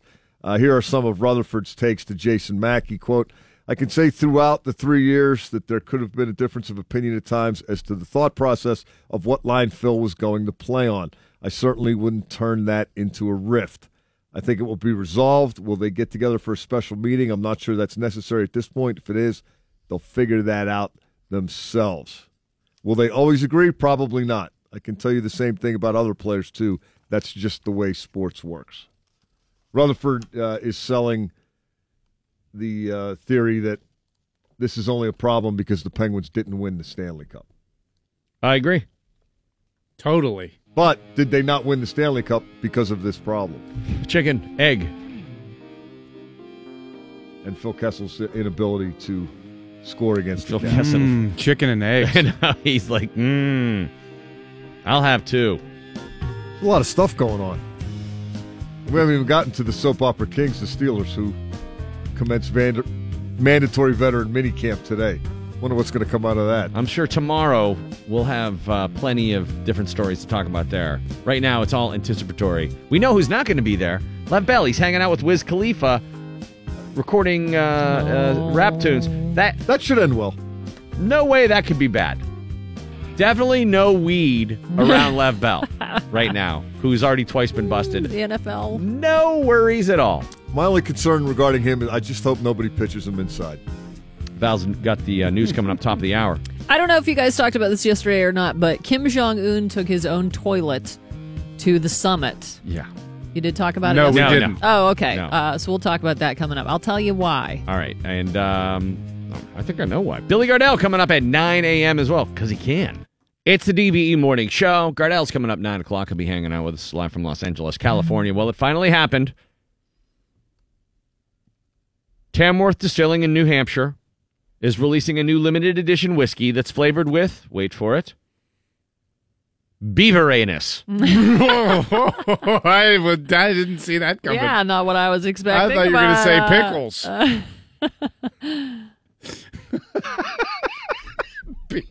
Beaver anus. Came out of left field. Wow. Technically, beaver anal secretions. Well, I'm not sure that's better. That doesn't make it better, yeah. Beaver anus. I didn't think it was like the tequila worm. The whiskey at the bottom of every bottle. Eat the beef. The whiskey is infused with castoreum, which is the oil that beavers have in little sacks by their tails they use to mark their territory. Oh, it's like a dog with his anal sac. Yeah, when you guys. Castoreum is actually a pretty common food additive, by the way, because it is a cheap substitute for vanilla, strawberry, and raspberry. And the FDA lets Who companies just discovered listed this? ingredients as natural flavors and not beaver anal secretions. Guys, have you Bill? tried these beaver anal secretions? That is a great question. They are amazing. Discovered that. Bob, how did you find that out? No, you eating beaver bucket, Bob? I was out for a swim. So we've all had it. We've all eaten beaver anal secretions. Come on, man. Not knowingly. If you want to see what it does to the whiskey, the distillery said, quote, it exudes a leathery raspberry taste. And acts to fortify the whiskey flavors. Yep. So what, you just have the beaver drink it? It's called Eau de Musc. And then just wait? Yes. Eau de Musc. That's what it's called. Yeah, no thanks. I am all set. That reminded me of, with all of these memoriams to Anthony Bourdain, something he said about craft beer and beer snobs. Related subject anyways. I really liked what he had to say there because I, like a lot of what he said, I agreed with him. He was being interviewed and asked, I read somewhere that based on some drinking on the show, you were getting flamed online from beer snobs. Does that happen often? And Bourdain said, a lot. I would say the angriest critiques I get from people about shows are when I'm drinking whatever convenient cold beer is available in a particular place and not drinking the best beer out there. I haven't made the effort to walk down the street 10 blocks to the microbrewery where they're making some effing Mumford & Sons IPA. People get all bent about it. But look, I like cold beer, and I like to have a good time. I don't like to talk about beer, honestly. I don't like to talk about wine. I like to drink beer. If you bring me a really good one, a really good craft beer, I will enjoy it and say so, but I'm not going to analyze it. You got to taste this. I was in Beaver Butthole Stout. It is amazing. I was in San Francisco, and I was desperate for beer, and I walked into this place. I thought it was an old bar, and I sat down, and I looked up, and I noticed there was a wide selection of beers I'd never heard of, which is fine. Okay, I'm in some sort of brew pub. What's good? But I looked around. The entire place was filled with people sitting there with 5 small glasses in front of them, filled with different beers, taking notes. This is not a bar. This is an effing invasion of the body snatchers. This is wrong. This is not what a bar is about. A bar is a go to get a little bit buzzed, pleasantly derange the sentences, and have a good time and interact with other people and make bad decisions or feel bad about your life. It's not to sit there effing analyzing beer. It's antithetical. I totally agree. I think he makes a point. If someone brings me a delicious craft beer, I'm like, that's great. That's awesome. But meanwhile, I'll be like, cold Bud Light sounds great to me. Awesome. Dude, give me a Peroni. Give me a Stella. Give me 19 Michelob Ultras. I can crush Stellas. I will. Yeah. They're great. I'll be fine for the night. I don't need anything fancy. No. There's a couple of them I like and I think are delicious, but after you have one, you're like, okay, that felt like I just had a big piece of cake. I'm ready for something else. Like a beer I can drink 10 of. I still like Coronas. I'll drink 10 Coronas. I ain't mad at you. Pop a little lemon in there. You like a little pageantry. Do it all. You don't put a lime, you put a lemon in there? Yeah. I mean, when I'm out of beaver buttholes. Sure. Portions of this broadcast are brought to you by Meathead Ale. Well, it's that time of year again. Fall is approaching, and that can only mean one thing. Football! Yeah! And the leaves are turning colors.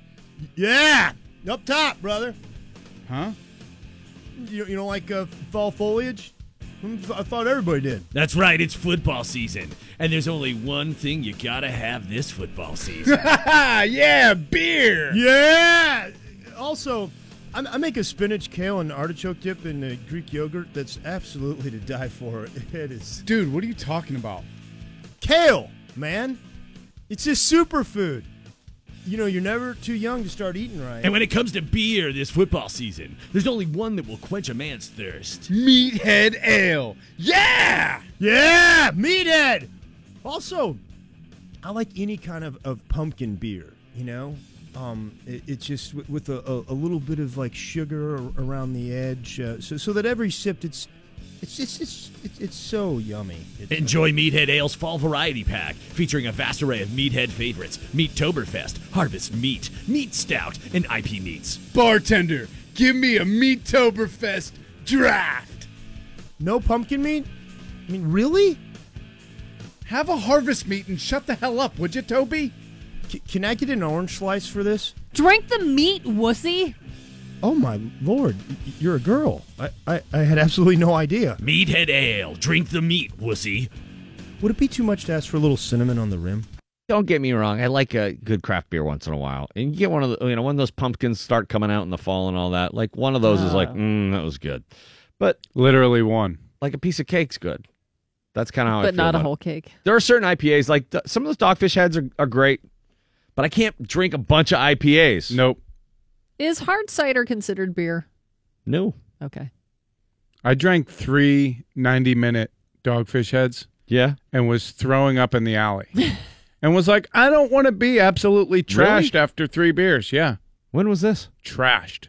Has to be a decade ago. I was going to say. Man. Yeah, it's been a while. They pack a punch. It's fun to go to microbreweries. There's so many in Pittsburgh. There's some delicious beers there. Don't get me wrong. I love posting up at Full Pint and on Butler Street and going out and checking those guys out. But you can take it too far, just like anything. Yeah, it's almost a different thing. I also like a cooler full of Budweiser on ice. Like that makes me happy because that's how I grew up.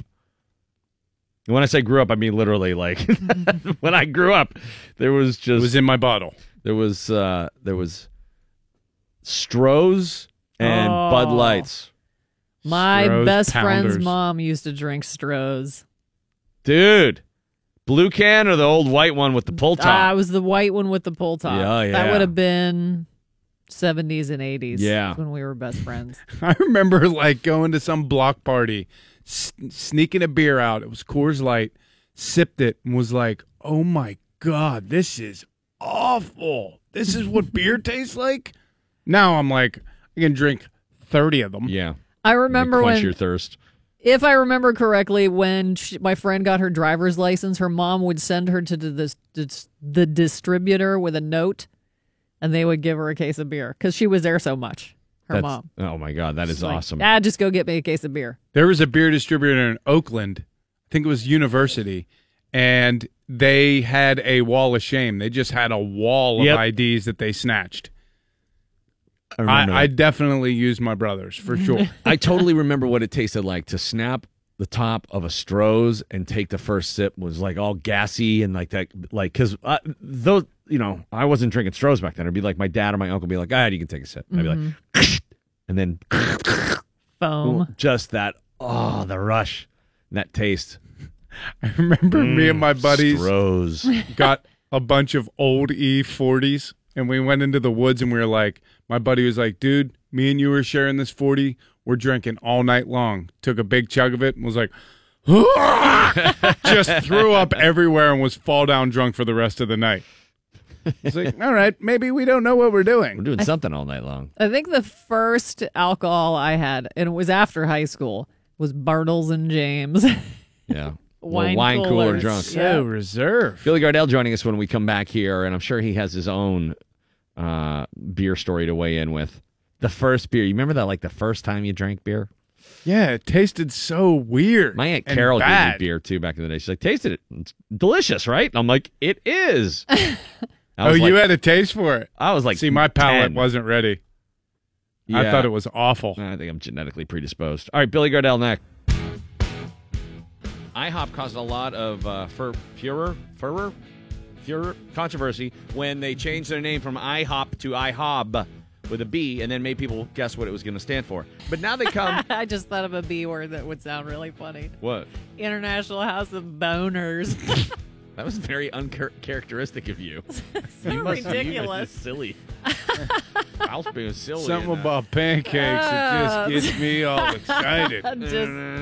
Well, come on in. Stupid. Let me show you all our different kinds of syrups. Oh, yeah. I got blueberry. Oh. The purple helmet platter. Randy Bauman and the DVE Morning Show. Billy Gardell joining us from Los Angeles, California, this morning on the DVE Morning Show. What's up, Bill? Good morning, everybody. Hello, Kai. Hi, Val. Morning. How are you? I'm good. What's going on, you guys? What's up, Cuzzy? How you doing, man? I'm good, man. I'm up and at 'em. My son is going on a trip tomorrow, so I'm trying to pack him up and make sure that he has a good time and he's responsible. And he's going on a school trip to Iceland. Wow. Whoa. Dude, that's Isn't that awesome. crazy? That's a fancy trip. Yeah, it really is. We went to the spaghetti warehouse, Bill. That was our trip. I went to a pickle factory. And at the end of the pickle factory, we got, the big, like half a pound pickle in a bag. We got that. Which I'm pretty sure prepped me for deviled eggs later on. But, he's going. So I'm trying to lay out all the stuff like, your passport and your wallet and your phone. I'm trying to talk to him in language he understands. So I've got it laid out, and I'm saying, all right, look, you're Jason Bourne now, okay? If you lose any of this stuff, I'll never see you again. That's it. You're done. You're in a room with a light bulb hanging above your head, and they're asking you questions. So I'm trying to scare him into having a good time and be responsible. What's the weather like there now? Is it summer there as well? No, well, it's cold, man, because there's glaciers. So they're going to be it's going to be cold and wet and a lot of rain. But they're going to see cool different ways that energy's being used without hurting the environment. And they're going to see, because like Iceland is like at the top of the list of smart energy, and so they're going to get to experience that, and they're going to experience some food and some culture. And I'm excited for him. I'm a little worried for my own safety. If you guys don't hear from me in a couple of days, I want you to call me because Patty's not comfortable right now. Uh-oh. With him leaving. No, she's not. She just keeps looking at me with a real scary look on her face at me. It's not. It's like it's It's a seething, I may punish you. Look. Why is it your fault? Well, because I've been married 18 years, Cuss. Everything's my fault. You understand? So, so if you guys She's don't hear from me undefeated, by right, next Bill? Tuesday, make sure you call me. Undefeated, Cuss. 18 years. Home, away, snow, rain, power outages. Every time I show up against her, I get smoked. What about taking her to like a spa for the weekend or something? Yeah, I got some tricks. I got some. We're gonna run some. We're gonna run some gadget plays. Yeah, you got to dig deep. Dig deep in the playbook, Bill. We're gonna be running flea flickers and reverses and Statue of Liberty. Exactly. I got to run a bunch of flea flickers this week. Every time she gets sad, I'm going to have to trick her and look at. I wish I knew magic. Hey, look, a coin. Well, Bill, it's light 24 hours there right now, and I went to Iceland last year at this time. It's beautiful. Right? It's safe. He's going to have the best time ever. I believe that. I think she's just nervous about her son being gone for a week, which is, that's normal mom stuff. Totally understandable. I'm rooting for him. I think it's going to be cool, and I think it's going to be a great experience. And what an opportunity that we would have never had that opportunity. So, and he made the deal. The deal was A's and B's all year, and you can go. And Patty was funny because you had to put down a deposit for the trip to go that you don't get back. It's about half of it, right? And I had said, you don't get, if I see a C, you're not going. That's it. And Patty, he walked over and Patty goes, we've already paid half that deposit. You wouldn't really enforce that, would you? I said, Patty, I've lost that from the elevator to the gift shop in a casino. Yeah, I will eat that just to make a point. So, but he came through on his end of the deal, so I'm excited for him. Good. Yeah, me too. That's going to be fun. Yeah, what's that, guys? Did you see the story yesterday about the high school pitchers in the championship game where the pitcher strikes out? Dude, I swear to God, it almost made me weep. The fact that kid struck out his best friend and then came down and just gave him a hug before he celebrated with his team. That I pretty much thought decency, the ship had left the harbor. I saw decency and it went by us, and I heard her, and it was out to sea. But when I saw that, I was very touched by that. I thought that was really classy and really cool. I agree with you, and also at the same time, I am of mixed minds to it. Okay. I'm not saying anything like? bad about it. I don't think it's bad. Right. Because people were saying terrible stuff online about it. I just, Well, it people- never, if I I've struck given out up my on best people. friend to win the game, Yeah. my reaction would not have been to run and hug him. Yeah. It would have been like, afterwards, dude, just laughing, dude, because I think he totally made that guy look like a bitch. In a way, I'd want to not make it look like he was so fragile that I needed to go do that. It's a pretty tough situation. I don't think I would concern myself with what anybody thinks about that because, man, people have become awful. No, I know. Just awful. I agree. Awful, But sports, especially baseball, I don't know. It just seems like it has always been, I don't know. When I grew up, we busted each other. I knew the guys on the other team, and you busted each other's chops constantly. I think I would, if it was that big a moment you struck your buddy out, I don't know, man. I thought it was classy. I thought it was kind. And then he went back out to the mound. They didn't show the rest of the clip on there, but you had to look for that. But he went right back out to the mound and celebrated with his teams. Now, I'm sure that was just a moment where you're like, hey, dude, sorry I had to do this to you, but we got to win the championship. Now, I'm sure there's some, there's some ball busting that goes on, next week where I did strike you out. Yeah. That comes back around.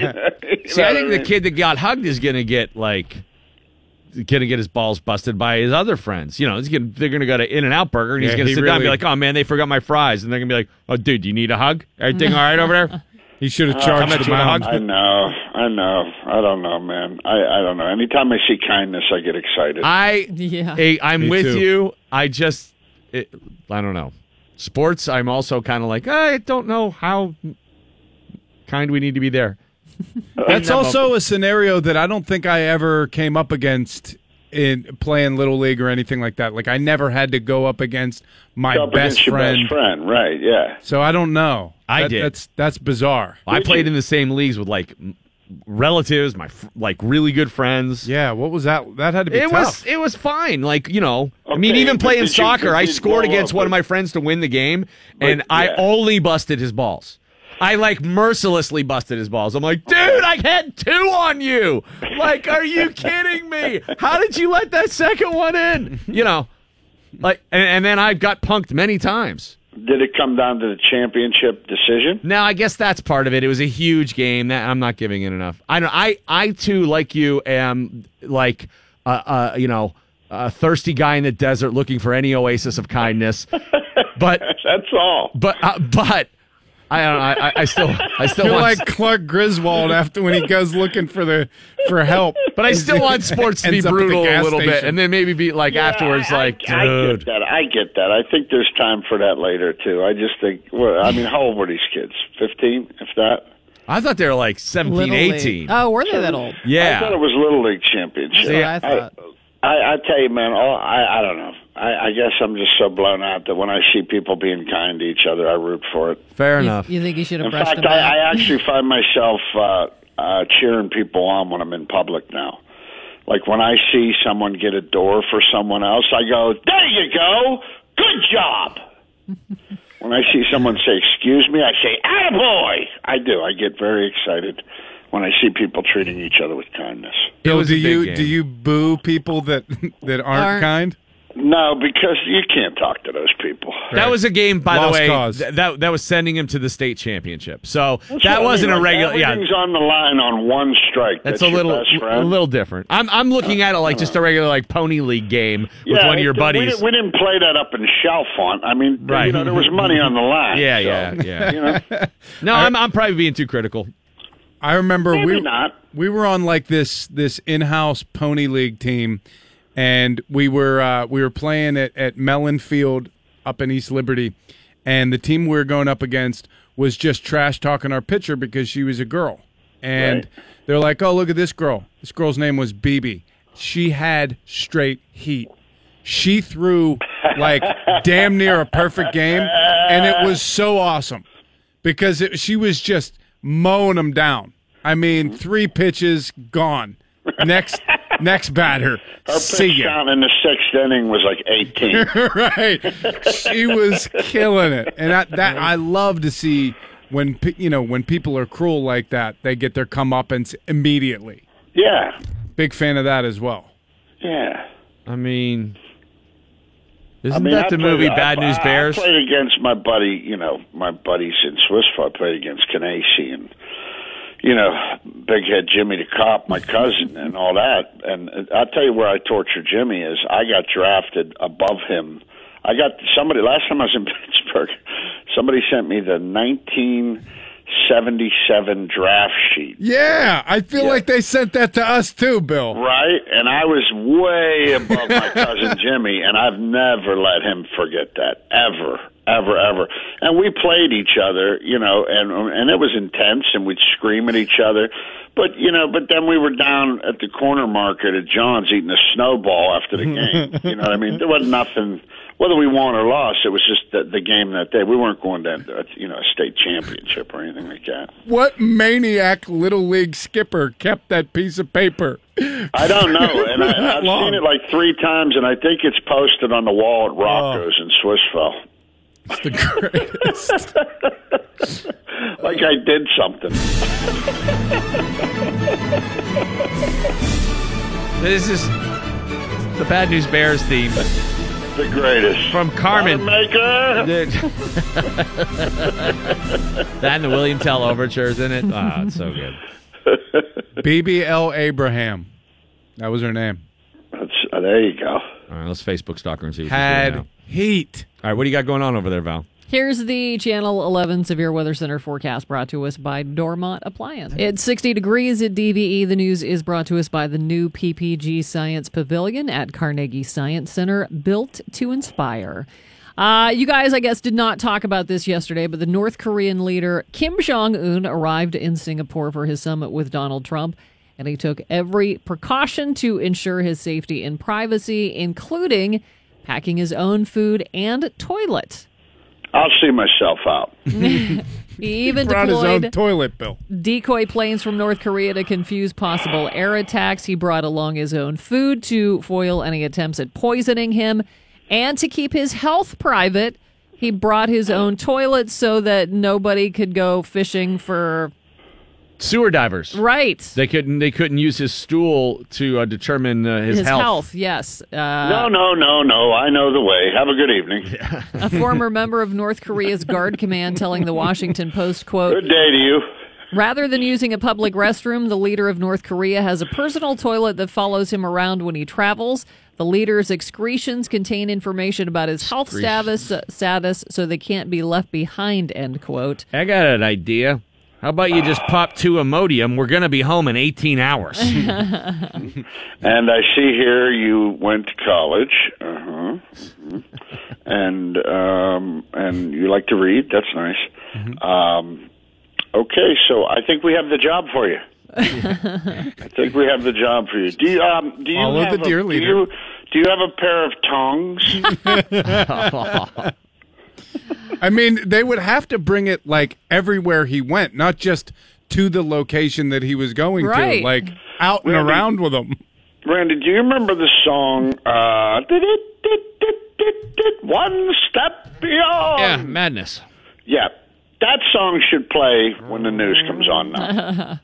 That should be the theme to all the news now. I don't disagree with you, man. It's absolutely Walking around with one of those bags that's hanging from the back of a horse. Don't watch that.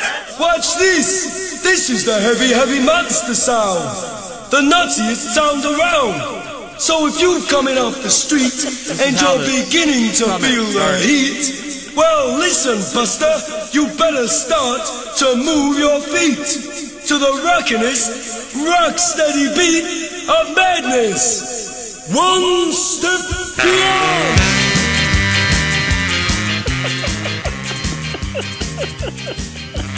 There you go. That should be right when you see breaking news. You should hear that. Just going to that Barry sax line. Joining us now, Dennis Rodman. I was checking out the poop, man. He's got like poopcoin.com. He's advertising. Dude, when I came in, I turned the news on, and I saw the split screen with Rodman and Cuomo. Chris Cuomo, yeah. Yeah, and I shut the TV off, and I went, okay. I just went in the other room. Okay. All right. I've seen enough. I'll show myself out. This is the weirdest season of The Surreal Life that's ever been aired. Yeah. Screaming at Trudeau again and embracing and pumping up the brutal, murderous dictator in 2 days. All in the same day, actually. It's quite a time to be alive. He met with the murderous dictator who murders his own people and kills his uncles and all that stuff and has concentration camps and starves his people to death. Come on, we've all wanted to kill our own uncles. With the help of a mentally ill former NBA star. Yeah. Just like in World War II. Remember how... So that's what you have to do when you see something crazy. Now you just go, okay. And you walk away. Okay. And then if you see somebody be nice, you go, good job. No, I agree. I agree. I should be happier about pitchers hugging the batter. I know. I get what you're saying, dude. And I think in a different time it would have been funny and we could have ripped that up. But I think nowadays, hey, good job out there. You were nice to somebody. Good job. Yeah, we're in a lot of trouble. It is John Travolta Day in Brooklyn today.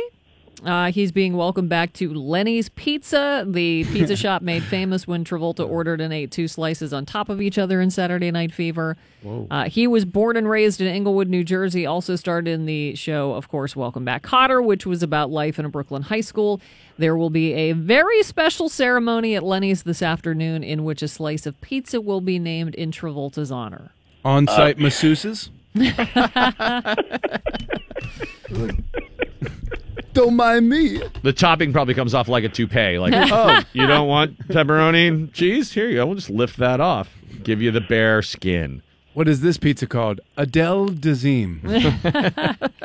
And after only a few weeks of dating, Ariana Grande and Pete Davidson have gotten engaged. Oh, Mac. You know what? I don't know who that is. Anybody? Who is that? Pete Davidson from SNL? I don't watch SNL much anymore. What's he do? He's great. Is he the news guy? No, he's a young guy. He does pieces at the news desk.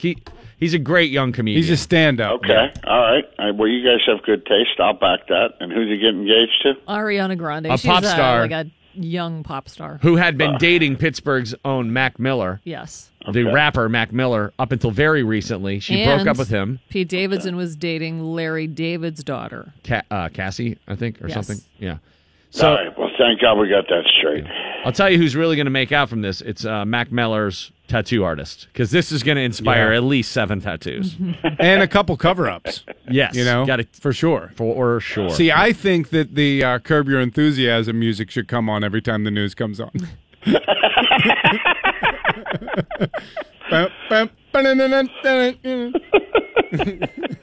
Forecast today, clouds and sun. Very slight chance of a shower today. Upper 70s for the high. It is 60 at DVE. More with Billy Gardell, Mike Pursuta with a sports update when we return on DVE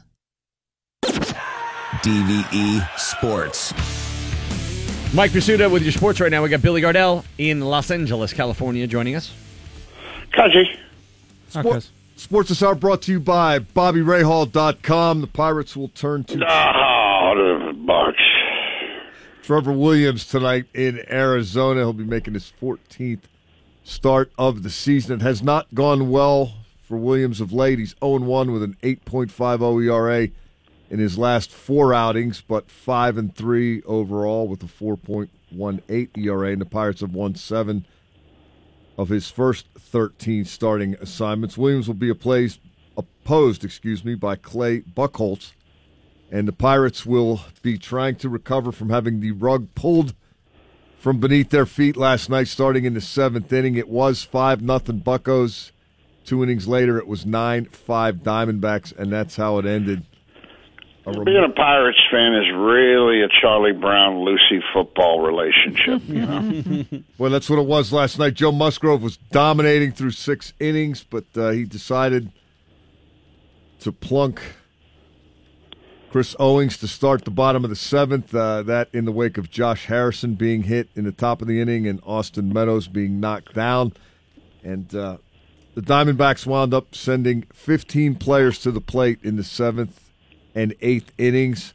Those 15 plate appearances resulted in 3 singles, a triple, a homer, 2 walks, a runner reaching on an error, a hit batsman. There were also 3 wild pitches, a balk, and a stolen base.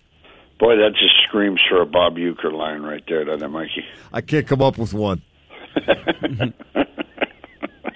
But it does, you're right. Bob Uecker would have said, okay. Only Uecker could put in proper perspective the way that game turned and the way that game ended. Pirates fall 2 games under 500 again. They are at Arizona tonight. Young Ho Gung was rehabbing in India. They all hugged after the game, though, Bill, if that makes you feel better. Yeah. See, you're just an angry man. Angry. You know, I kind of got to side with Randy on that one, Bill. I knew where you stood on this when it happened, Mike. I mean, can't you go console your buddy later when it's out of the spotlight? Yeah, I guess, man. I told you, I see kindness today and I get excited. If that guy was if I was the guy that struck out and my friend was running up to hug me as I was sitting there like, devastated, I would have totally been like, dude, get the F out of here. Just get out of here. Beat it. Get out. Get out. Get out. You're probably right, man. You're probably right. You could be right. Mike would have made him wear one. Mike would have ran up to him and went, in your face! In your face! In your face! Just do the Piazza run at Clemens. Just how old are these kids? 15. Yeah, I might have done that at 15. They were older than 15, right? They're high school. 15. 17, because it was. I'm guessing 17. They're seniors, and they're going to the state. That was for a trip to the state championship, 18. So it was a big game. Yeah, he should have ran up and spit in his face. What's the next story? Young Ho Gung struck out 3 times in 4 at-bats for AAA Indy last night. No word as to whether the Mud Hens pitchers offered hugs. Nobody talked about the fact that it didn't look like a strike. It looked like it was high and outside, by the way, and the bat was on his shoulder. Dude, you're not protecting the plate with the state championship on the line? He's the guy who goes to a Notre Dame game and is like, Rudy was offsides. I mean, let's call it what it is. It's a happy moment. Kid was offsides. Billy, you'll like this story. According to Albert Breer of Sports Illustrated, the NFL is still analyzing the substance that led to the league issuing a suspension to New England Patriots wide receiver Julian Edelman. The TB12 juice. What's that? According to Breer, the substance, quote, wasn't immediately recognizable. Okay. So the NFL is still trying to figure out what he did to earn the suspension. They just think he's suspended. Alien testosterone, that's what it is. Edelman doesn't think he should be suspended. He posted on Instagram last week that he's, quote, very sorry. I don't know what happened. I've taken many, many tests, obviously, over the course of my career, and nothing like this has ever happened. I apologize to the Kraft family, my coaches, teammates, and fans. As this matter is being appealed, I can't say any more. But no matter what, I'll be ready to play and pursue another championship with our team for Patriots fans around the world. Well, it's so odd for the Patriots to have some air of wrongdoing in their organization. Cheating? That doesn't sound like them. It doesn't sound like them, but that's very odd. Have they started with the free Edelman T-shirts and hats yet? No admission of guilt on Edelman's part, even though he doesn't know what happened. Is this the fault of TB12 super trainer Alex Guerrero? What is TB12? Do we know what it is? It's Bill, Tom Brady's It's basically just fitness. It's his line. It's his brand. Yeah. There's protein. There's TB12 snacks, gear, workout equipment, steroids. He's a huckster. Undetectable performance-enhancing drugs. Okay. Training facilities. Ball deflators. Usually the steroids take There's care of that. There's actually a jar of ball deflator. Do you have a jar of ball deflator? Yeah, ball deflator? it's a powder. You just put it on like Gold Bond. Listen, I'm having trouble. You have any ball deflator on you? And then you go, okay. Okay. I just ran out, Bill. And in the event you're one of those people who's sitting around in December and January thinking, you know what we really need are 3 more bowl games. Fear not. Yeah, what do we got? According to college football reporter Brett McMurphy, he posted on Facebook yesterday that the NCAA Competition Committee will add 3 bowl games to the postseason schedule beginning with the 2020 season. Chicago and Myrtle Beach, South Carolina will be added, and the third site is yet to be determined. The Chicago game will be played in Wrigley Field and will feature teams from the Big Ten and the Atlantic Coast Conference. The addition of these 3 bowls will bring the total to 43 postseason college football games, including the 2 semifinal games and the mythical national championship game. That's 86 teams out of 130 FBS programs. Yeah, we don't need to add bowls. That, Mike? What did you say? How do you feel about that? I think it's more than enough already. I don't think it's special anymore. Yeah, we need a bowl deflator. Get rid of some of these. But I say that, Bill, and I watch most of them anyway. So. Yeah, well, what I'm worried about, Mike, is that's probably 3 more I'm going to bet on. Probably is. I took the overs. What could happen? Oh, it's Myrtle Beach. The wind is a factor I didn't take into consideration. Where are they playing? Is it raining? I just hope the losers get hugged. We're playing in Rehoboth this year. More with Billy Gardell when we come back. It's a DVE morning show. Randy Bauman along with Bill Crawford, Mike Pursuta, Billy Gardell, live from Los Angeles, California. Okay. Yeah, okay. It's fine. It's fine. Come on. It's fine. Yeah, it is what it is. The number 1 predictor of divorce, according to 7 experts. Marriage. Tell tell you, all right? Okay. Should have seen me last week. You want me to do something less heavy? No. No, that's good. I'm no, intrigued. We're good. Let's get into it. There's a number of them here. These are the key factors. Okay. First one's failing to take accountability for one's own flaws. They say marriage is easy when the sex is hot and the money is rolling in and the kids are getting straight A's. But when the going gets rough, that's when people either retreat to their own corners, declare war, collapse into tears, or abandon ship. It's easy to look at our partners versus looking at ourselves is the problem. The key to all successful relationships is accountability. That means having the courage to look within yourself, examine and own up to your own part of the equation. Yeah, I know one of us does that. Yep. That's usually almost like exclusively the male that has that beef. Now, would that be if you thought something along the lines of, why did I marry this raving lunatic? Is that taking accountability?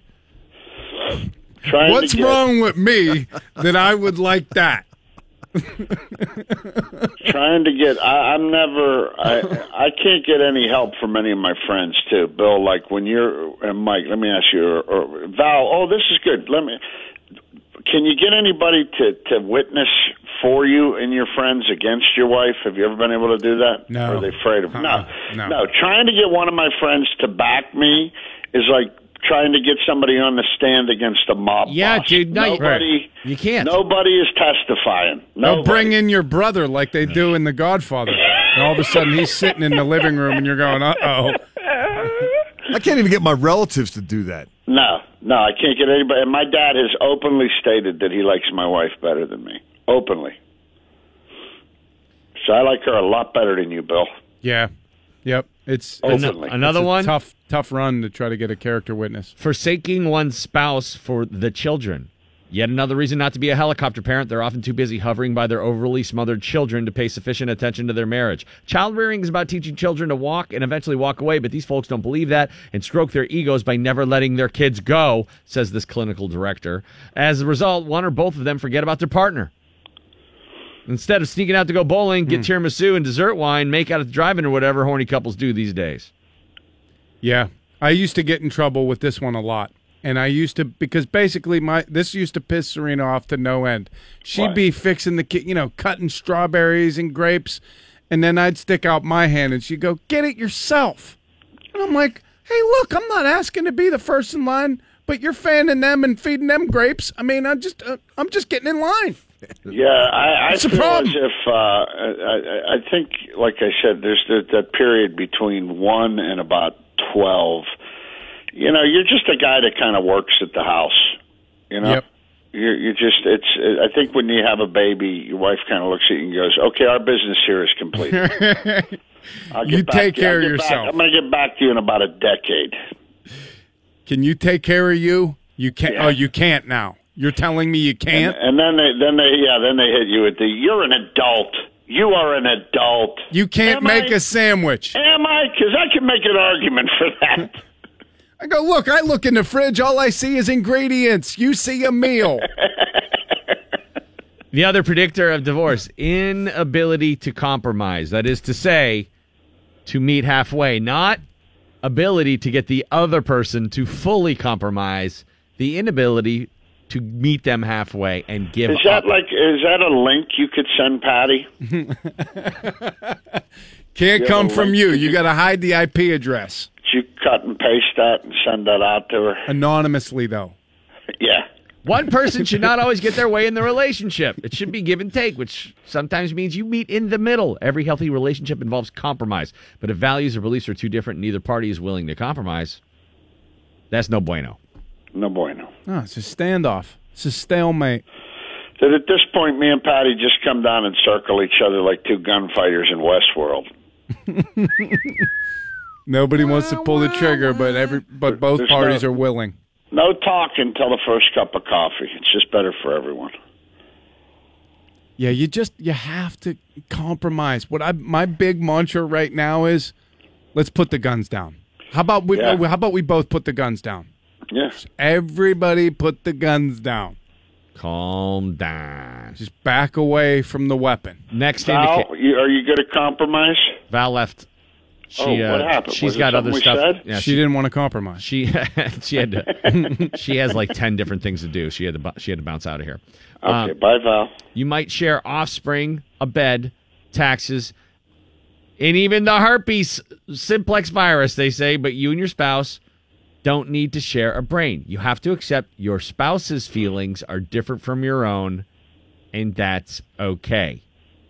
Just because you think it feels something doesn't mean your spouse must think and feel the same thing.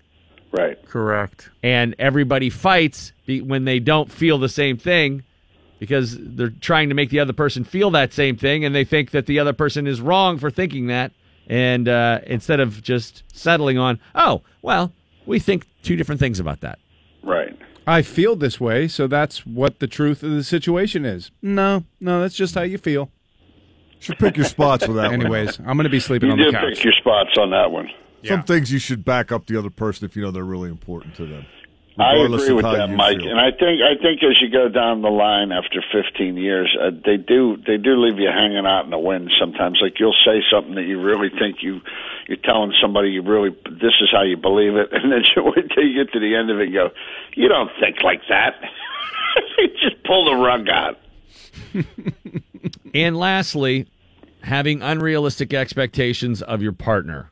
How much can you realistically expect from one person? Couples divorce when they are disenchanted, disappointed to discover their partner won't complete them or fill holes in their soul and make their life better. Problem is, when people search for someone else, they're liable to ultimately find that their other love interests were similarly inadequate.